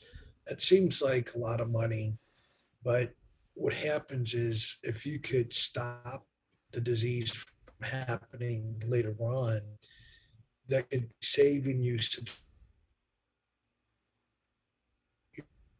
or you have less muscle, you don't have maybe all the resources you did when you were younger. And so, what should happen is if people pay attention to the health and have good monitoring when they're younger, their health expenses should go down over time. But most people, it's the opposite. The health expenses go, and even stuff like, say you go to the hospital, it's all covered by insurance. Let's say you have no out-of-pocket expense. It appears free, except that now you're in a hospital bed while it's your daughter's birthday or your wife's, your anniversary with your wife or something like that. So the opportunity costs of being trapped in an environment you don't want to be in, it totally takes away from your quality of life, your enjoyment, satisfaction about being with people you love and care for. And then maybe even loss of income, like if you're still having to work, but now you're in a hospital and you can't be working. And these are things that, most people don't consider. And so the rule of thumb is that the expensive part that most people don't consider is to be trapped at a level that they never wanted to be stuck at. And this is where health can make all the difference, because let's say you have no neurological issues, doing a lot of this stuff will just make your brain work better. And now you're in a position where you're less likely to be stressed out. You can make a better decision when you're encountering different psychological challenges in life. And it's stuff that's just not considered. I see a lot of CEOs that as they've gotten older, their decision making has changed. Some of it is, when you're young and you don't have any money, typically have a higher risk taking behavior. Now you got older, you have some money, and you look and figure out how to keep it. You're not looking like throw it all on the line and gamble it all like you did when you were younger and didn't have any money. And so there's going to be some of that changes in behavior because of maturity and experience. But what I see then sometimes happening is there's an unnecessary delay to take action. And what do we know if you don't take action? Things aren't going to get better just by time or by ignoring them. They tend to get worse. Yeah, there's probably never a time where all of a sudden, hey, I'm just going to ignore this problem and it's going to go away. It's kind of like, I don't know. I mean, I don't know. Has that ever happened to you? Chevy K30 all the time. No, I'm kidding. Hey, Tom, kill that screen share unless you got some more pages to share. I was gonna. Do you want me to go over the PowerPoint stuff? I'll kind of go through this reasonably fast, and essentially, I started hearing about exercise with oxygen a while ago, and I was hearing claims like it does all these amazing things, and the problem was that the sources of saying all these claims, like they weren't. I would say they were definitely not experts. Not people would say, "Oh, I guarantee what they're saying is accurate." So. I started basically breathing in oxygen while I was working out. And I started noticing some pretty significant impacts on cognitive function improved, joint pain. Like it was night and day difference, like when I did it versus when I didn't do it. And I'm not talking about one joint, I'm talking like in my whole body. And so I wound up then looking at some of the literature, and I wanted to get an idea of what exactly was changing. And so this is one exercise session. So basically, here's room air, and here's basically at rest right before pedaling on elliptical for about 20 minutes, roughly, like 15 to 20 minutes, because of the time to put on the equipment and take it off. It may not be exactly 15, might be a little bit longer, because I'm getting wired up with electrodes and stuff to check blood pressure, heart rate, stuff like that. And then here is afterwards. And then that's immediate. And then here is 30 minutes later and 60 minutes later. So basically, you're looking at the number of cytotoxic T lymphocytes. Now, here is the same exercise strategy. So again, one session.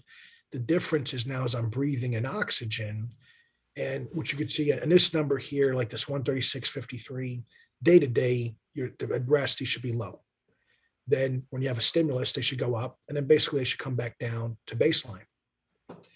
And what you see is with the oxygen, and this is just me here, but if we were to look at this, and I've done this with hundreds of people now, what you see is everyone goes up and comes down. So what the exercise with oxygen does is it improves the magnitude and still keeps the curve. So like the way that things change is still the same.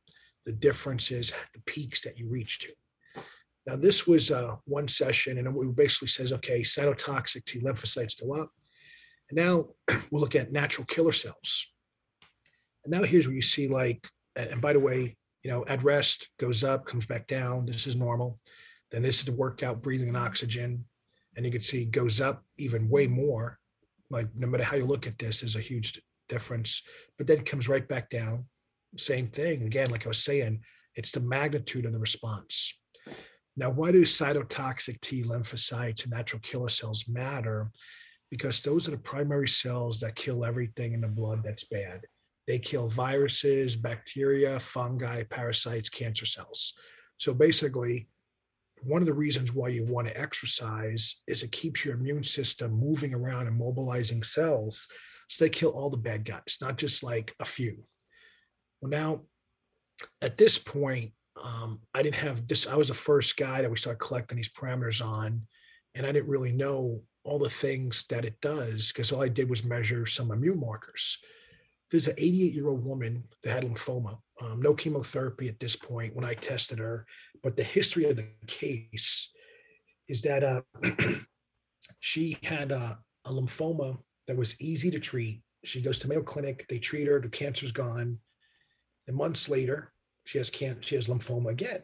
And the docs were like, this is weird because this cancer doesn't usually come back. It's an easy cancer to treat.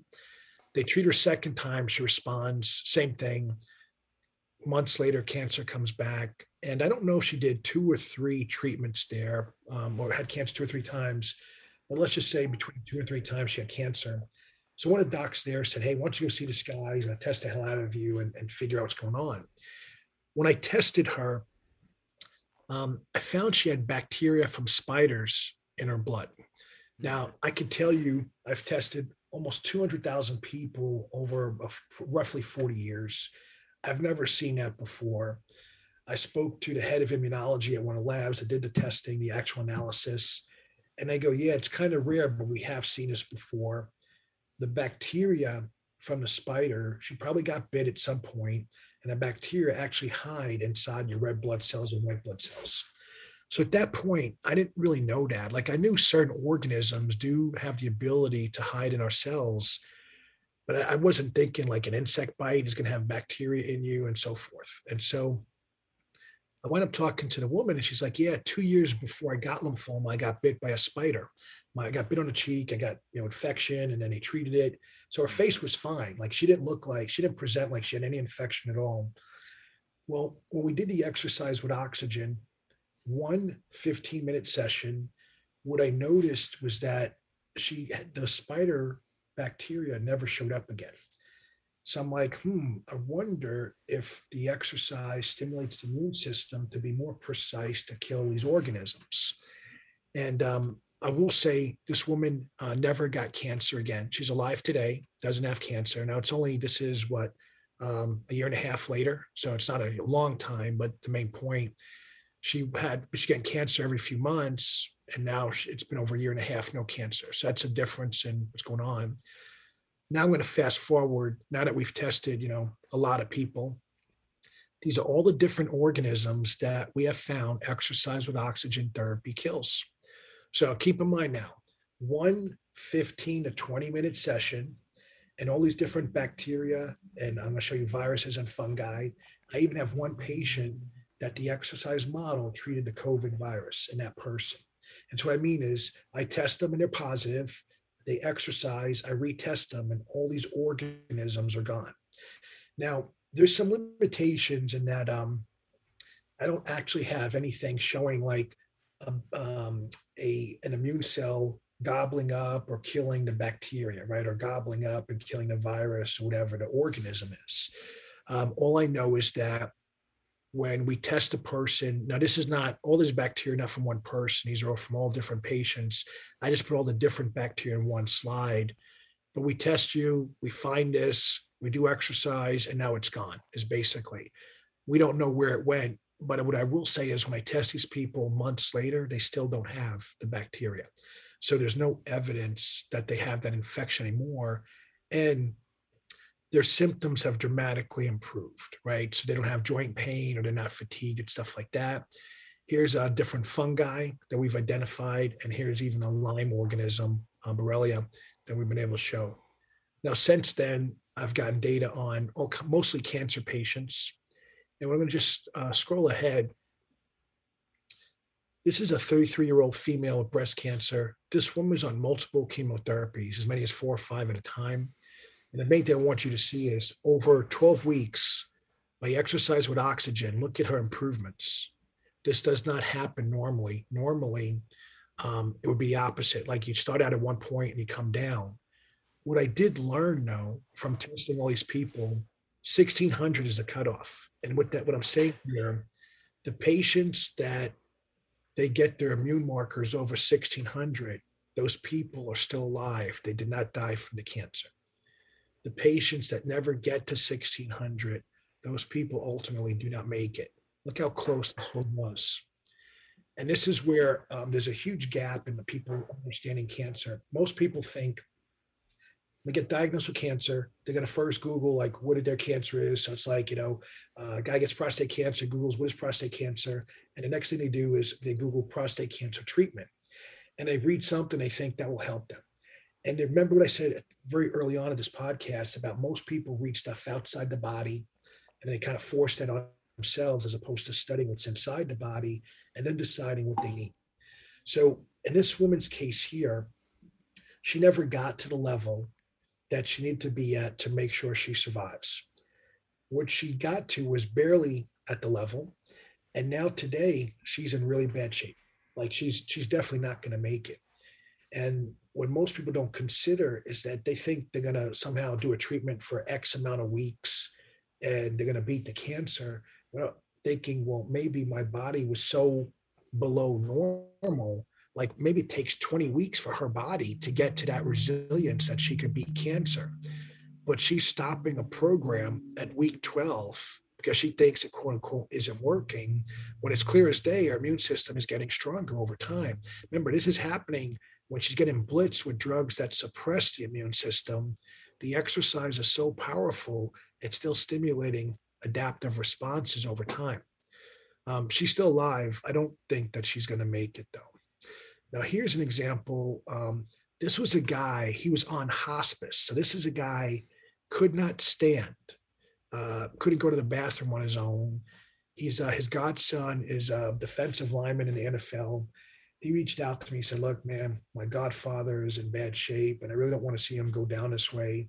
This guy used to be like a really big, strong man. And, now he can't go to the bathroom without someone helping him. And so I said, look, his cancer is so advanced. There is no evidence that we could, change the outcome here. The difference, though, is we could give him his quality of life back. I'll get him walking. I'll get him. He can go to the bathroom on his own, but ultimately he's not going to make it. So I talked with the patient and I said to him, what's something that you would want to do that you would say, look, I really want to, I get some satisfaction or I'd feel some pleasure again. And he says, man, I love hunting and I can't walk right now. I said, all right, we'll get you hunting again. So it took about a week so that now he could carry a rifle. Within 2 weeks, he carried a rifle 2 miles. He went hunting 6 times. So during this time here, I don't know which dates he went hunting, but he went hunting 6 times. He did pass away. The difference was that when he did pass away, he didn't need a hospice nurse anymore. He could wash himself, he could bathe himself, he could go to the bathroom on his own, he could cook and eat himself, his own foods, and go hunting. And when he passed away, his family said they found him. He had a Bible on his chest and looked like a smile on his face. And they're like, we can't thank you guys enough, because prior to this, he was over medicated. They had him on so many drugs, and he was laying in a hospital bed, and then they moved him to his home, laying in a home bed, and he's just urinating and defecating on himself. And when we were done with him, The disease had still progressed, but he was able to go to the bathroom on his own and maintain his dignity. And that's one of the things that's totally lost right now in healthcare. And so I realized our focus today was about, the brain and stuff. But what I wanted people to visually see is the data that I have been focusing on so far is immune markers in response to exercise while breathing oxygen. One of the things that has come up with this is that, or from this, is we're trying to see if we're going to bring in some equipment to measure blood flow and circulation in the brain, and maybe some type of biofeedback, because anecdotally, people tell me I just think more clearly. The days I do the exercise with oxygen, my energy is more stable throughout the day, and I'm more with it, versus when I don't do it, it would feel like mild brain fog, even though it's normal. And what I'll show you here now is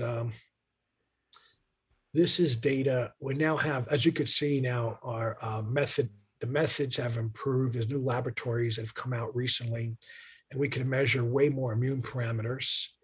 And what I'm adding into this is I'll be doing telomere length, and I'll switch, when I'm done with this, I'll switch that paper about the hyperbaric oxygen therapy on telomeres, because there's a number of flaws in that paper, but I'm watching all these people just jump on HBOT without really understanding what it is that they're doing and what the value would be. But essentially, what I want people to see is this is a response that you would say is like on a healthy side, an outlier, like a positive outlier, if you will. This is a response that most people get. And so the main point is many of the cells, they're so far low when they respond. Just remember, I was giving you that number 1600. Mm-hmm.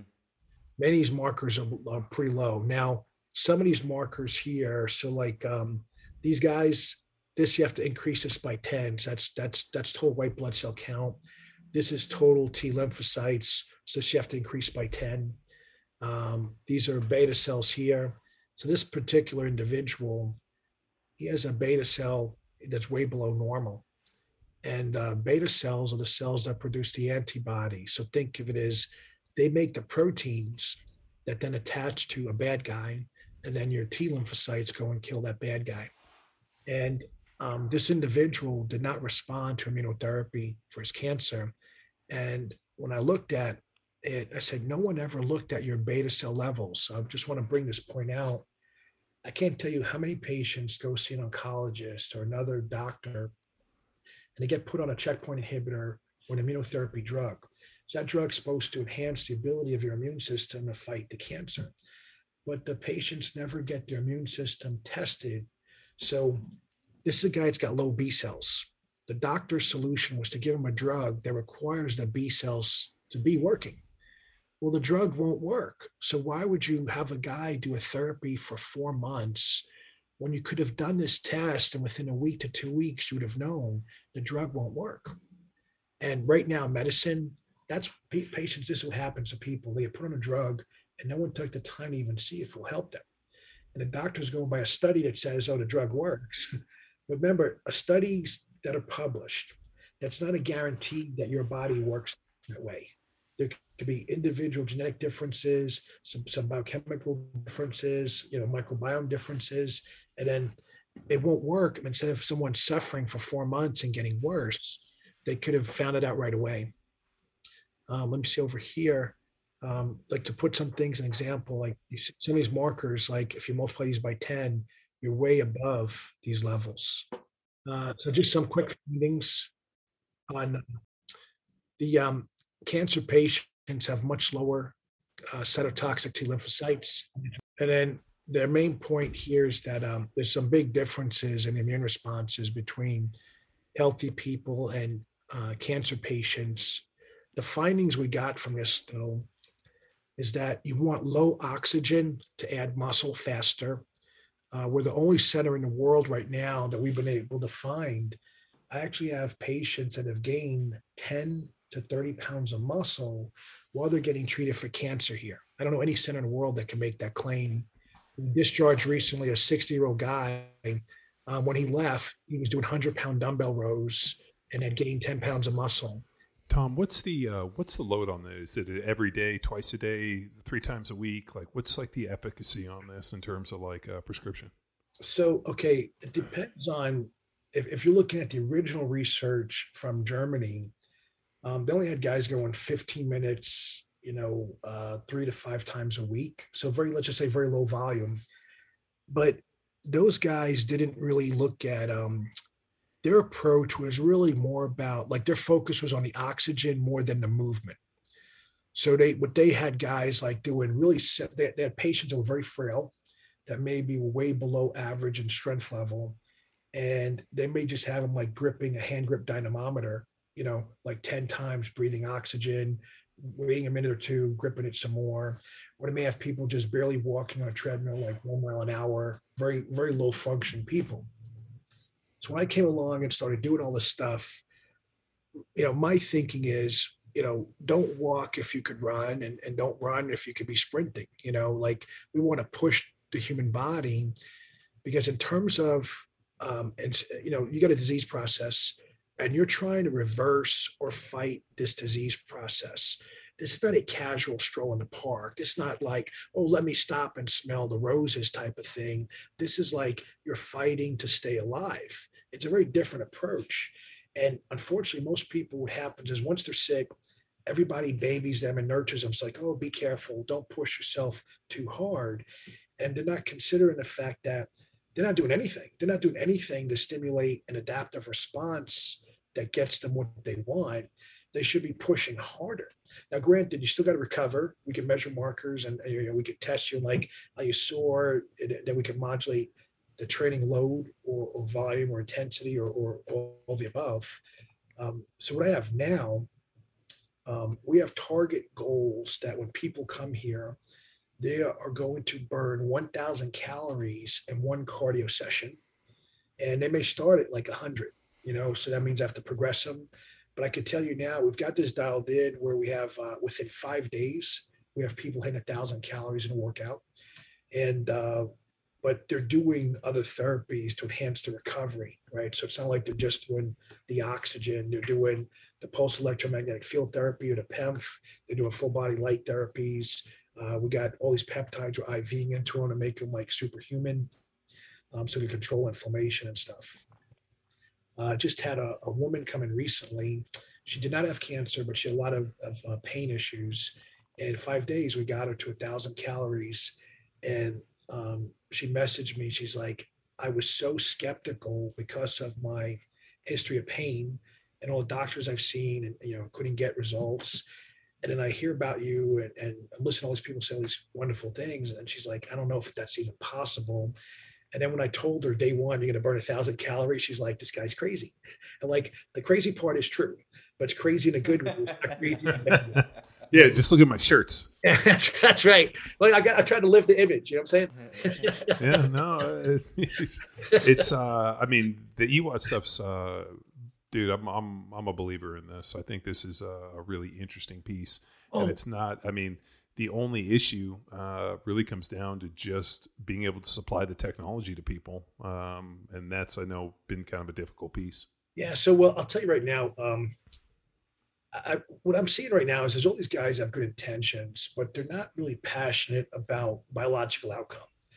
So they're looking at EWOT as like a commercial business venture. Like, I'm going to throw some money into it, I'm going to build it, and then I'm going to sell it off. And I'm looking at this like, no, this is what I live and breathe. This is what I'm going to die doing, right? It's a whole different sort of approach. So I think at some point, I'm going to get a bunch of guys together and we're just going to make an equipment manufacturing company. Because as I'm seeing all this stuff that's happening, I realize you have guys with good ideas, but they don't have the physiological experience to know when something works and doesn't work. And there's one point I failed to make earlier, and I think this is pretty critical. So this is me at rest. In other words, right before workout. This workout here, I put this in just for you, John. This says after RT. This was a power athlete workout, the one I stole from Bryce that you had him do. So what's hilarious is I've known Tom 20 years. We've talked endlessly about training. And then he's like, so Bryce Walcott, who's one of our Block 1 coaches, works for Tom. And so they're training partners. And so Tom's like, when I see him, he's like, man, I've been training with Bryce. Bryce has been killing it. We've been doing this and this and this. And he's going through all the training. It's really intelligent. It's well thought out. I'm really just, I'm really impressed by the training that Bryce is doing. And I was like, oh yeah, well, that's Grindstone. That's one of my training programs. And Tom was, I didn't know that. He didn't know it. And like, he's like, dude, it's really well thought out. I like how it lays this and it follows all these different models and that. And I'm like, you fucking asshole. You follow our training program. And like, I've known you all these years. It was a funny moment, but I mean, like, I adhere to the research. I know it works. We know it doesn't. I mean, dude, you're as sharp on this exercise phys as anybody I've ever met. So, I mean, just the amount of volumes of talking that we've had, I mean, it fits with everything in terms of undulating periodization, accumulation models. PAP. I mean, it's everything that I used when I played in the NFL, and then I just am able to distill it down. And so Tom's like hitting PRs, doing things he hasn't done. Is like, I don't know, the training's great. So let me share a couple of things here. So this is I don't remember the actual like exercises and movement patterns, but it would have been one of your workouts that was posted. I'm guessing, I think this was like a mixed upper body, lower body day, because I don't remember any special benching or anything. But the point I want to make, this is without oxygen. This is just like, say, lifting weights, if you will, and whatever warm up protocols. So this would have been like, I don't know, 30 to 45 minute workout, I guess the timeline in here, and look at all the increases just the strength training alone did. Yeah. And then right after the strength training workout, so I basically had my blood drawn here.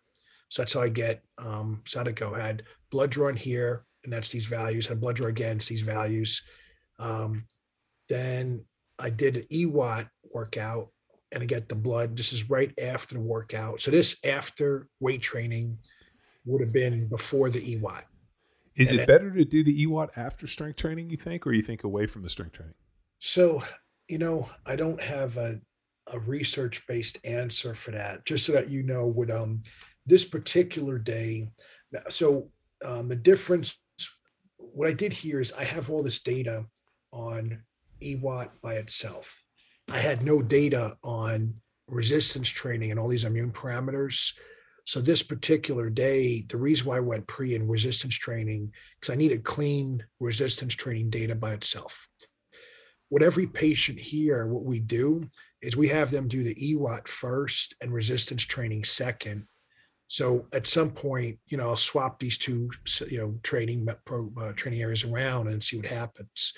But here's the thing that what I liked though is that there's definitely you could see, like, in terms of these cells that fight disease and cancer, et cetera, even infectious agents, you could see that this is a pretty long period of time that they're high. And one of the things that many people don't realize is that your natural killer cells and a number of other, let's say, lymphocytes, they're in your tissue, they're in your spleen or in other parts of your body. So if you don't move enough, you don't get these cells out of the tissue into the blood where they can move around the whole body and kill stuff in other places. So as an example, when we were doing all the microbiome analysis with this stuff early on, we could positively identify bacteria from the urinary tract in the blood, bacteria from the digestive tract in the blood, bacteria from the mouth in the blood. And we realized is that, when there's microscopic abrasions, so let's just say something simple, you're flossing too hard, or you're brushing your teeth too hard, that microscopic abrasion in the gingiva, bacteria in the mouth make their way through the tissue into circulation. And then what happens now is I do a blood draw, and I could do a saliva test, and I could positively, using genetic testing, I could tell you this bacteria in the blood is from the mouth, or this bacteria in the urinary tract and that's in the blood. So we could do the EWAT, and then we could see, well, do we kill off these bacteria in the blood? And we found that it did. That was all the organisms that we showed earlier on. So one of the benefits of exercise in general is that it allows your immune system to constantly come out. So let's say you work out once a day versus 3 times a day. There would be 3 times more opportunity for your immune system to come out and do something. And so one of the thoughts we have that's more recent is I think that basically people with disease, people with sickness, they should train more frequently. Maybe not necessarily like the volume in like an hour, maybe it's 10 or 15 minutes at a time. But think of it, if you had someone that's got a serious illness and they're training 8 times a day, 10 times a day, that's 8 or 10 times a day that we're stimulating their immune system to do something. And part of, I didn't focus on neutrophils here, but neutrophils are the cells that would repair damage. So, like, let's say if you have osteoarthritis, there's also macrophages that are also related to rheumatoid and osteoarthritis. But in our future work, we're going to be looking at how do we use exercise to stimulate tissue repair, brain mapping, and this is stuff that it should have been the basis for COVID treatments. Like, why would you do a vaccine that may be effective against one thing when you could be doing exercise and benefiting everything? Again, just a different strategy when someone's focused on optimal biological outcomes versus a financial interest or agenda or something. So that covers the PowerPoint stuff. You guys want to ask me any questions on this? Or should I translate or transition over to the HBOT with the telomere stuff? Yeah, no. Let's go look at the HBOT with the telomeres. I'd like to quick note, Tom, if you wouldn't mind sending the presentation, this is something we can link up in the show notes. Yeah. Yep. Yeah. So let's jump in and look at the HBOT, which is the hyperbaric oxygen treatments. EWOT is exercise with oxygen training. So if you want to look at the HBOT in 2020, really cool study came out of Israel that talked about not only, here it is. So we'll link this up. So this is the anti-aging. If you guys follow me on Instagram at John Wellborn, I actually put a screen cap of this study. So basically, on my they Instagram. did 60 daily sessions, and they looked at peripheral blood cells, and they looked at telomere length and then senescence. Now, the way that these guys looked at stuff here, they used a PCR-based method. And the one thing I do want to point out, let me see if I could show you. Okay, let's see if I click on this, if it makes it bigger. Okay. So this is basically, see how it says relative telomere length? Mm-hmm. So let's just say, let's say that 1 million cells, and they're measuring the telomere lengths in these cells. The range could be quite a large, like you could have some very short telomeres and you could have some very long telomeres. So when you do PCR, you're taking all this wide range of short and long, you're putting them together, and you're getting what they're calling relative. I have to look into methods and see how they define relative. Technically, an average would be misleading because the telomere length is going to be like, it's not a normal binomial distribution or bell-shaped curve. The telomeres, when they're measured, is going to be like, it's going to be shifted to one side of the curve. So average is going to be a biased result. So technically, when you look at telomeres, you'd want a median. In other words, like what was the most common, or the midpoint of something there. And what you're not seeing though is this. Let's just say that if all the telomeres got longer, let's say every single telomere, no matter how short or long they were, gets 20% longer, let's say, this is a great treatment. But what if the treatment only affected the long telomeres and not the short telomeres? That translates to there may not be any improvement in outcome because you're still limited by the shortest telomeres. So what we're doing now is we're looking at the lengths of the telomeres in all the cells. So we're getting thousands of times more data than these guys did. And we're looking at it, we're looking at, let's say, all these telomere lengths, and we're looking at it in a wider range of cells. Because think of it as that you're going to be limited by whatever was the weakest link. But if you don't know all the weak links, you're just averaging everything together, it gives you a visual bias effect. So you go like, oh, my average or my relative telomere length is improving. But is it improving in a way that actually produces a functional outcome? Meaning, like with this data, they didn't show like, did you fight infection better, right? Or do you run faster, or do you live longer, right? The scope of the study wasn't designed to include those parameters. But if you actually, the reason why like someone wants to do this is because no one's doing treatments to say, oh, I want my telomeres longer. They're using the telomeres longer because they're expecting another benefit, like I'm going to live longer, or I'm going to have less disease or something over here. And what I want to do is actually measure these other endpoints to see if there does it translate. So as an example, do we actually eliminate senescent cells? That would be, and then does that translate to now we're lifting more weights in the gym because we have less senescent cells holding back our cartilage, producing cells, or if there was someone with an infection, do they now like beat Lyme disease faster because they don't have senescent immune cells interfering with their ability? In the case of like brain stuff, what we know is that senescent cells hold us back in multiple ways. And whatever we can do to remove those senescent cells from a treatment, it's not an instant impact, but there's definitely a long-term impact that's pretty substantial. And so what I'm just sharing with you guys is what this study shows is that by doing hyperbaric oxygen therapy, you improve relative telomere lengths for various cell lines, and it reduces senescence in the body. But it's kind of like the tip of the iceberg. Now we need to do more research and see more precisely where these improvements occurring, and do those improvements translate out to something. And one of the limitations, with these oxygen-based therapies, whether it's ozone, hyperbaric oxygen, or oxygen itself, is there's no movement. And one of the reasons why I like exercise with oxygen therapy is it just fits what we see as a consensus.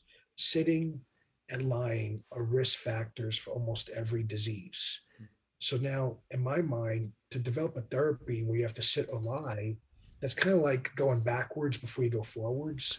It'd be like if we could have a tank, like if you could have a hyperbaric tank where you could actually exercise or do something inside of it. Right. Like Tom has me, when I go in the hyperbarics, like squeezing, like silly putty, and like trying to do grip stuff and like, move my ankles and maybe bring some bands in and start doing some banded stuff while I'm in the hyperbarics. So the main challenge we had, so what's really funny is in the 80s, I was at Penn State, and we had this environmental chambers, it was called back then. And this thing looked like a bank vault. Like imagine an old style bank vault with these doors, like, 2 to 6 feet deep. I don't remember exactly how deep it was. It was like a big deal to get in and out, but we could control partial pressure of all these gases. We control relative humidity, barometric pressure, temperature, like a lot of different environmental variables. And at that point, all I cared about was getting stronger. And I'm like, will this help me squat more right now? No. All right, this stuff is boring. That was my mindset at the time. If it's not helping me bench, squat, or deadlift or clean more, then it's unnecessary information. And so now that I have a better understanding of the physiology of this stuff, now I wish I had that environmental chamber here because I can do all this other stuff. I will say that I tried testing breathing and oxygen while lifting weights. Found it very challenging. It's difficult to get a good rhythm, breathing, you're supposed to breathe into the nose, out to the mouth while you're like, trying to lift.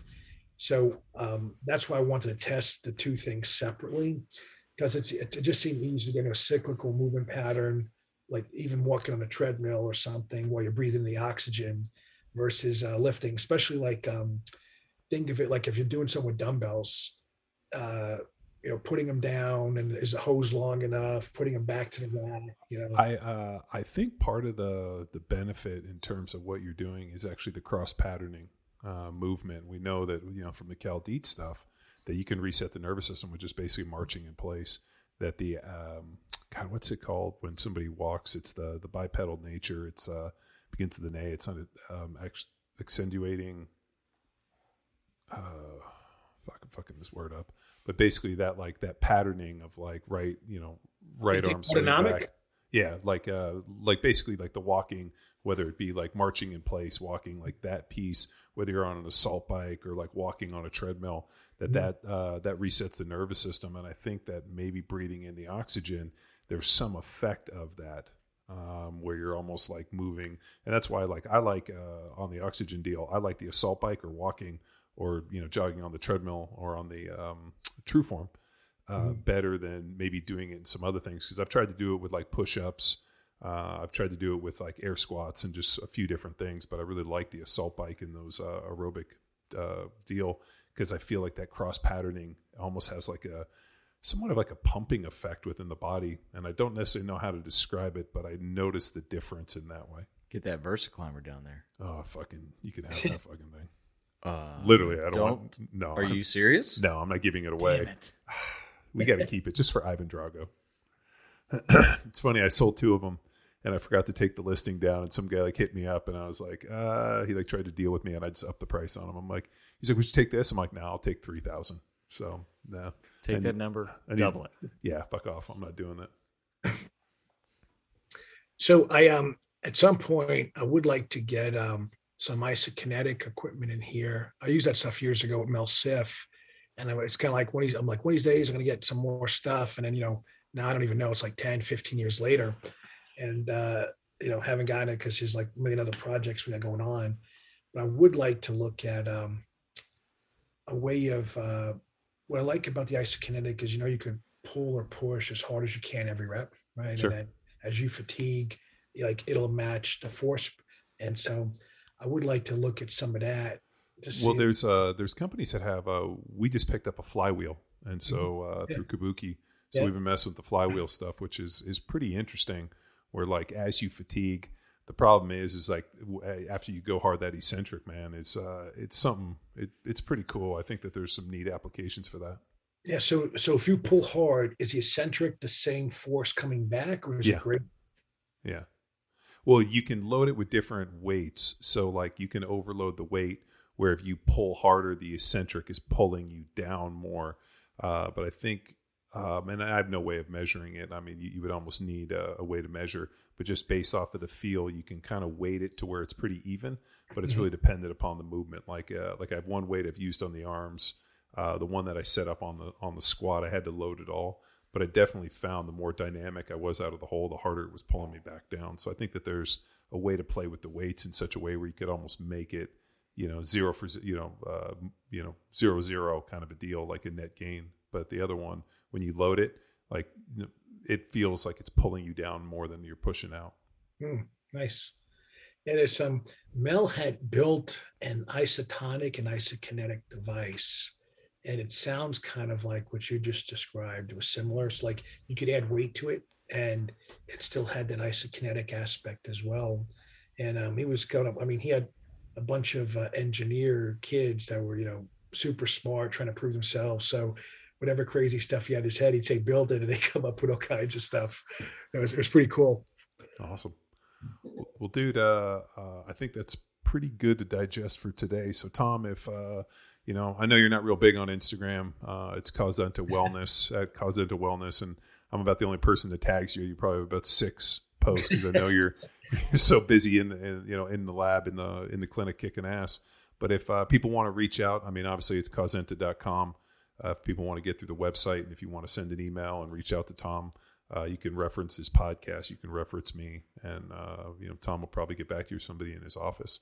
So, dude, thanks so much for connecting with us on Power Athlete Radio, Dr. Incledon. Thanks, guys. Appreciate it. Thank you. Bye, Tom. Bye. All right, bye.